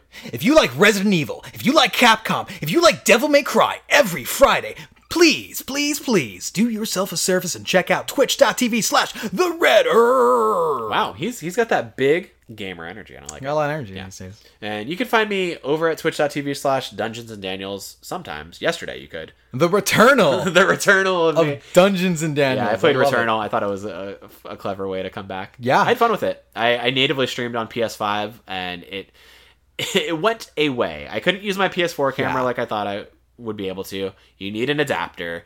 And Wow. also, so I did like a cameraless, but with mic stream. But it does the thing where it's like, cool, I had everything set up for outputs and broadcast sharing, and then you go live, and I thought I was riffing and having a good time, but I was muted. I was fucking muted. Oh no. Because you have to go through the broadcast nesting menus to enable your voice to be shared. And I'm just like, oh my god. Oh what? You telling me the PS5 has some convoluted UI? Yeah, This is the first I'm ever hearing. it's more likely than you think. But Okay. we had fun. It was a 6-hour Returnal stream. I did I suck. one run basically the entire time.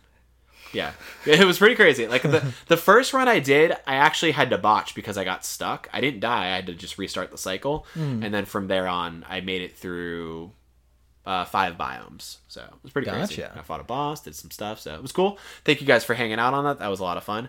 And then otherwise, you could find us over on Twitter at Save Room Show. All right. And that's the stuff. And that's another Resident Evil in the bed. Yeah. Yeah. We got to give you. I'm gonna give you the hand here, Capcom. Got to give it to you. Yeah, man. Hands off. Hands off to you. I don't know any other hand puns. Um, Thumbs up to you, Capcom. Gotta hand it to you. my fingers are in a werewolf's mouth to you, Capcom. I'm a little disappointed. I'll say this as kind of a final note here. You know What? how in Resident Evil 2 Remake, where Mr. X pursues you everywhere? Yeah. Right? And you could shoot off his hat? Yeah. I wanted to shoot off Lady D's hat. Oh no. Yeah. Oh no. Yeah, shooting her doesn't do anything. No, she doesn't. She kind of fixes it a little bit, but that's Does she fix her hand a little Yeah, bit? Oh, that's a bit. nice. Yeah. That's glued on there, but Yeah. yeah. Same stitching on Ethan's sleeve. Yeah, right. So we don't know what her hair looks like. No, I think that was part of the worry too. Like maybe she's like got some serious widow's peak that they just didn't want to show. Widow's Peak. Yeah, Wow. Do you think she had a husband? she had to have. Had to have. Ate him. She was also a very successful like winemaker. She has her own, Yes. like a winery Yeah. situation Yeah, going yeah. on. Yeah. Whole legacy of winemakers, Yeah. apparently. Yeah. I'd wine and diner. Yeah. Oh wow. Oh wow. You got his blood red. Oh, you know Uh-huh. it. I'd let her suck me off. What the What? fuck? Vampire! Oh, Yeah. gotcha. Yeah. One spitting, twice Capcom. There All we right. go. Thanks, guys. Have a good night.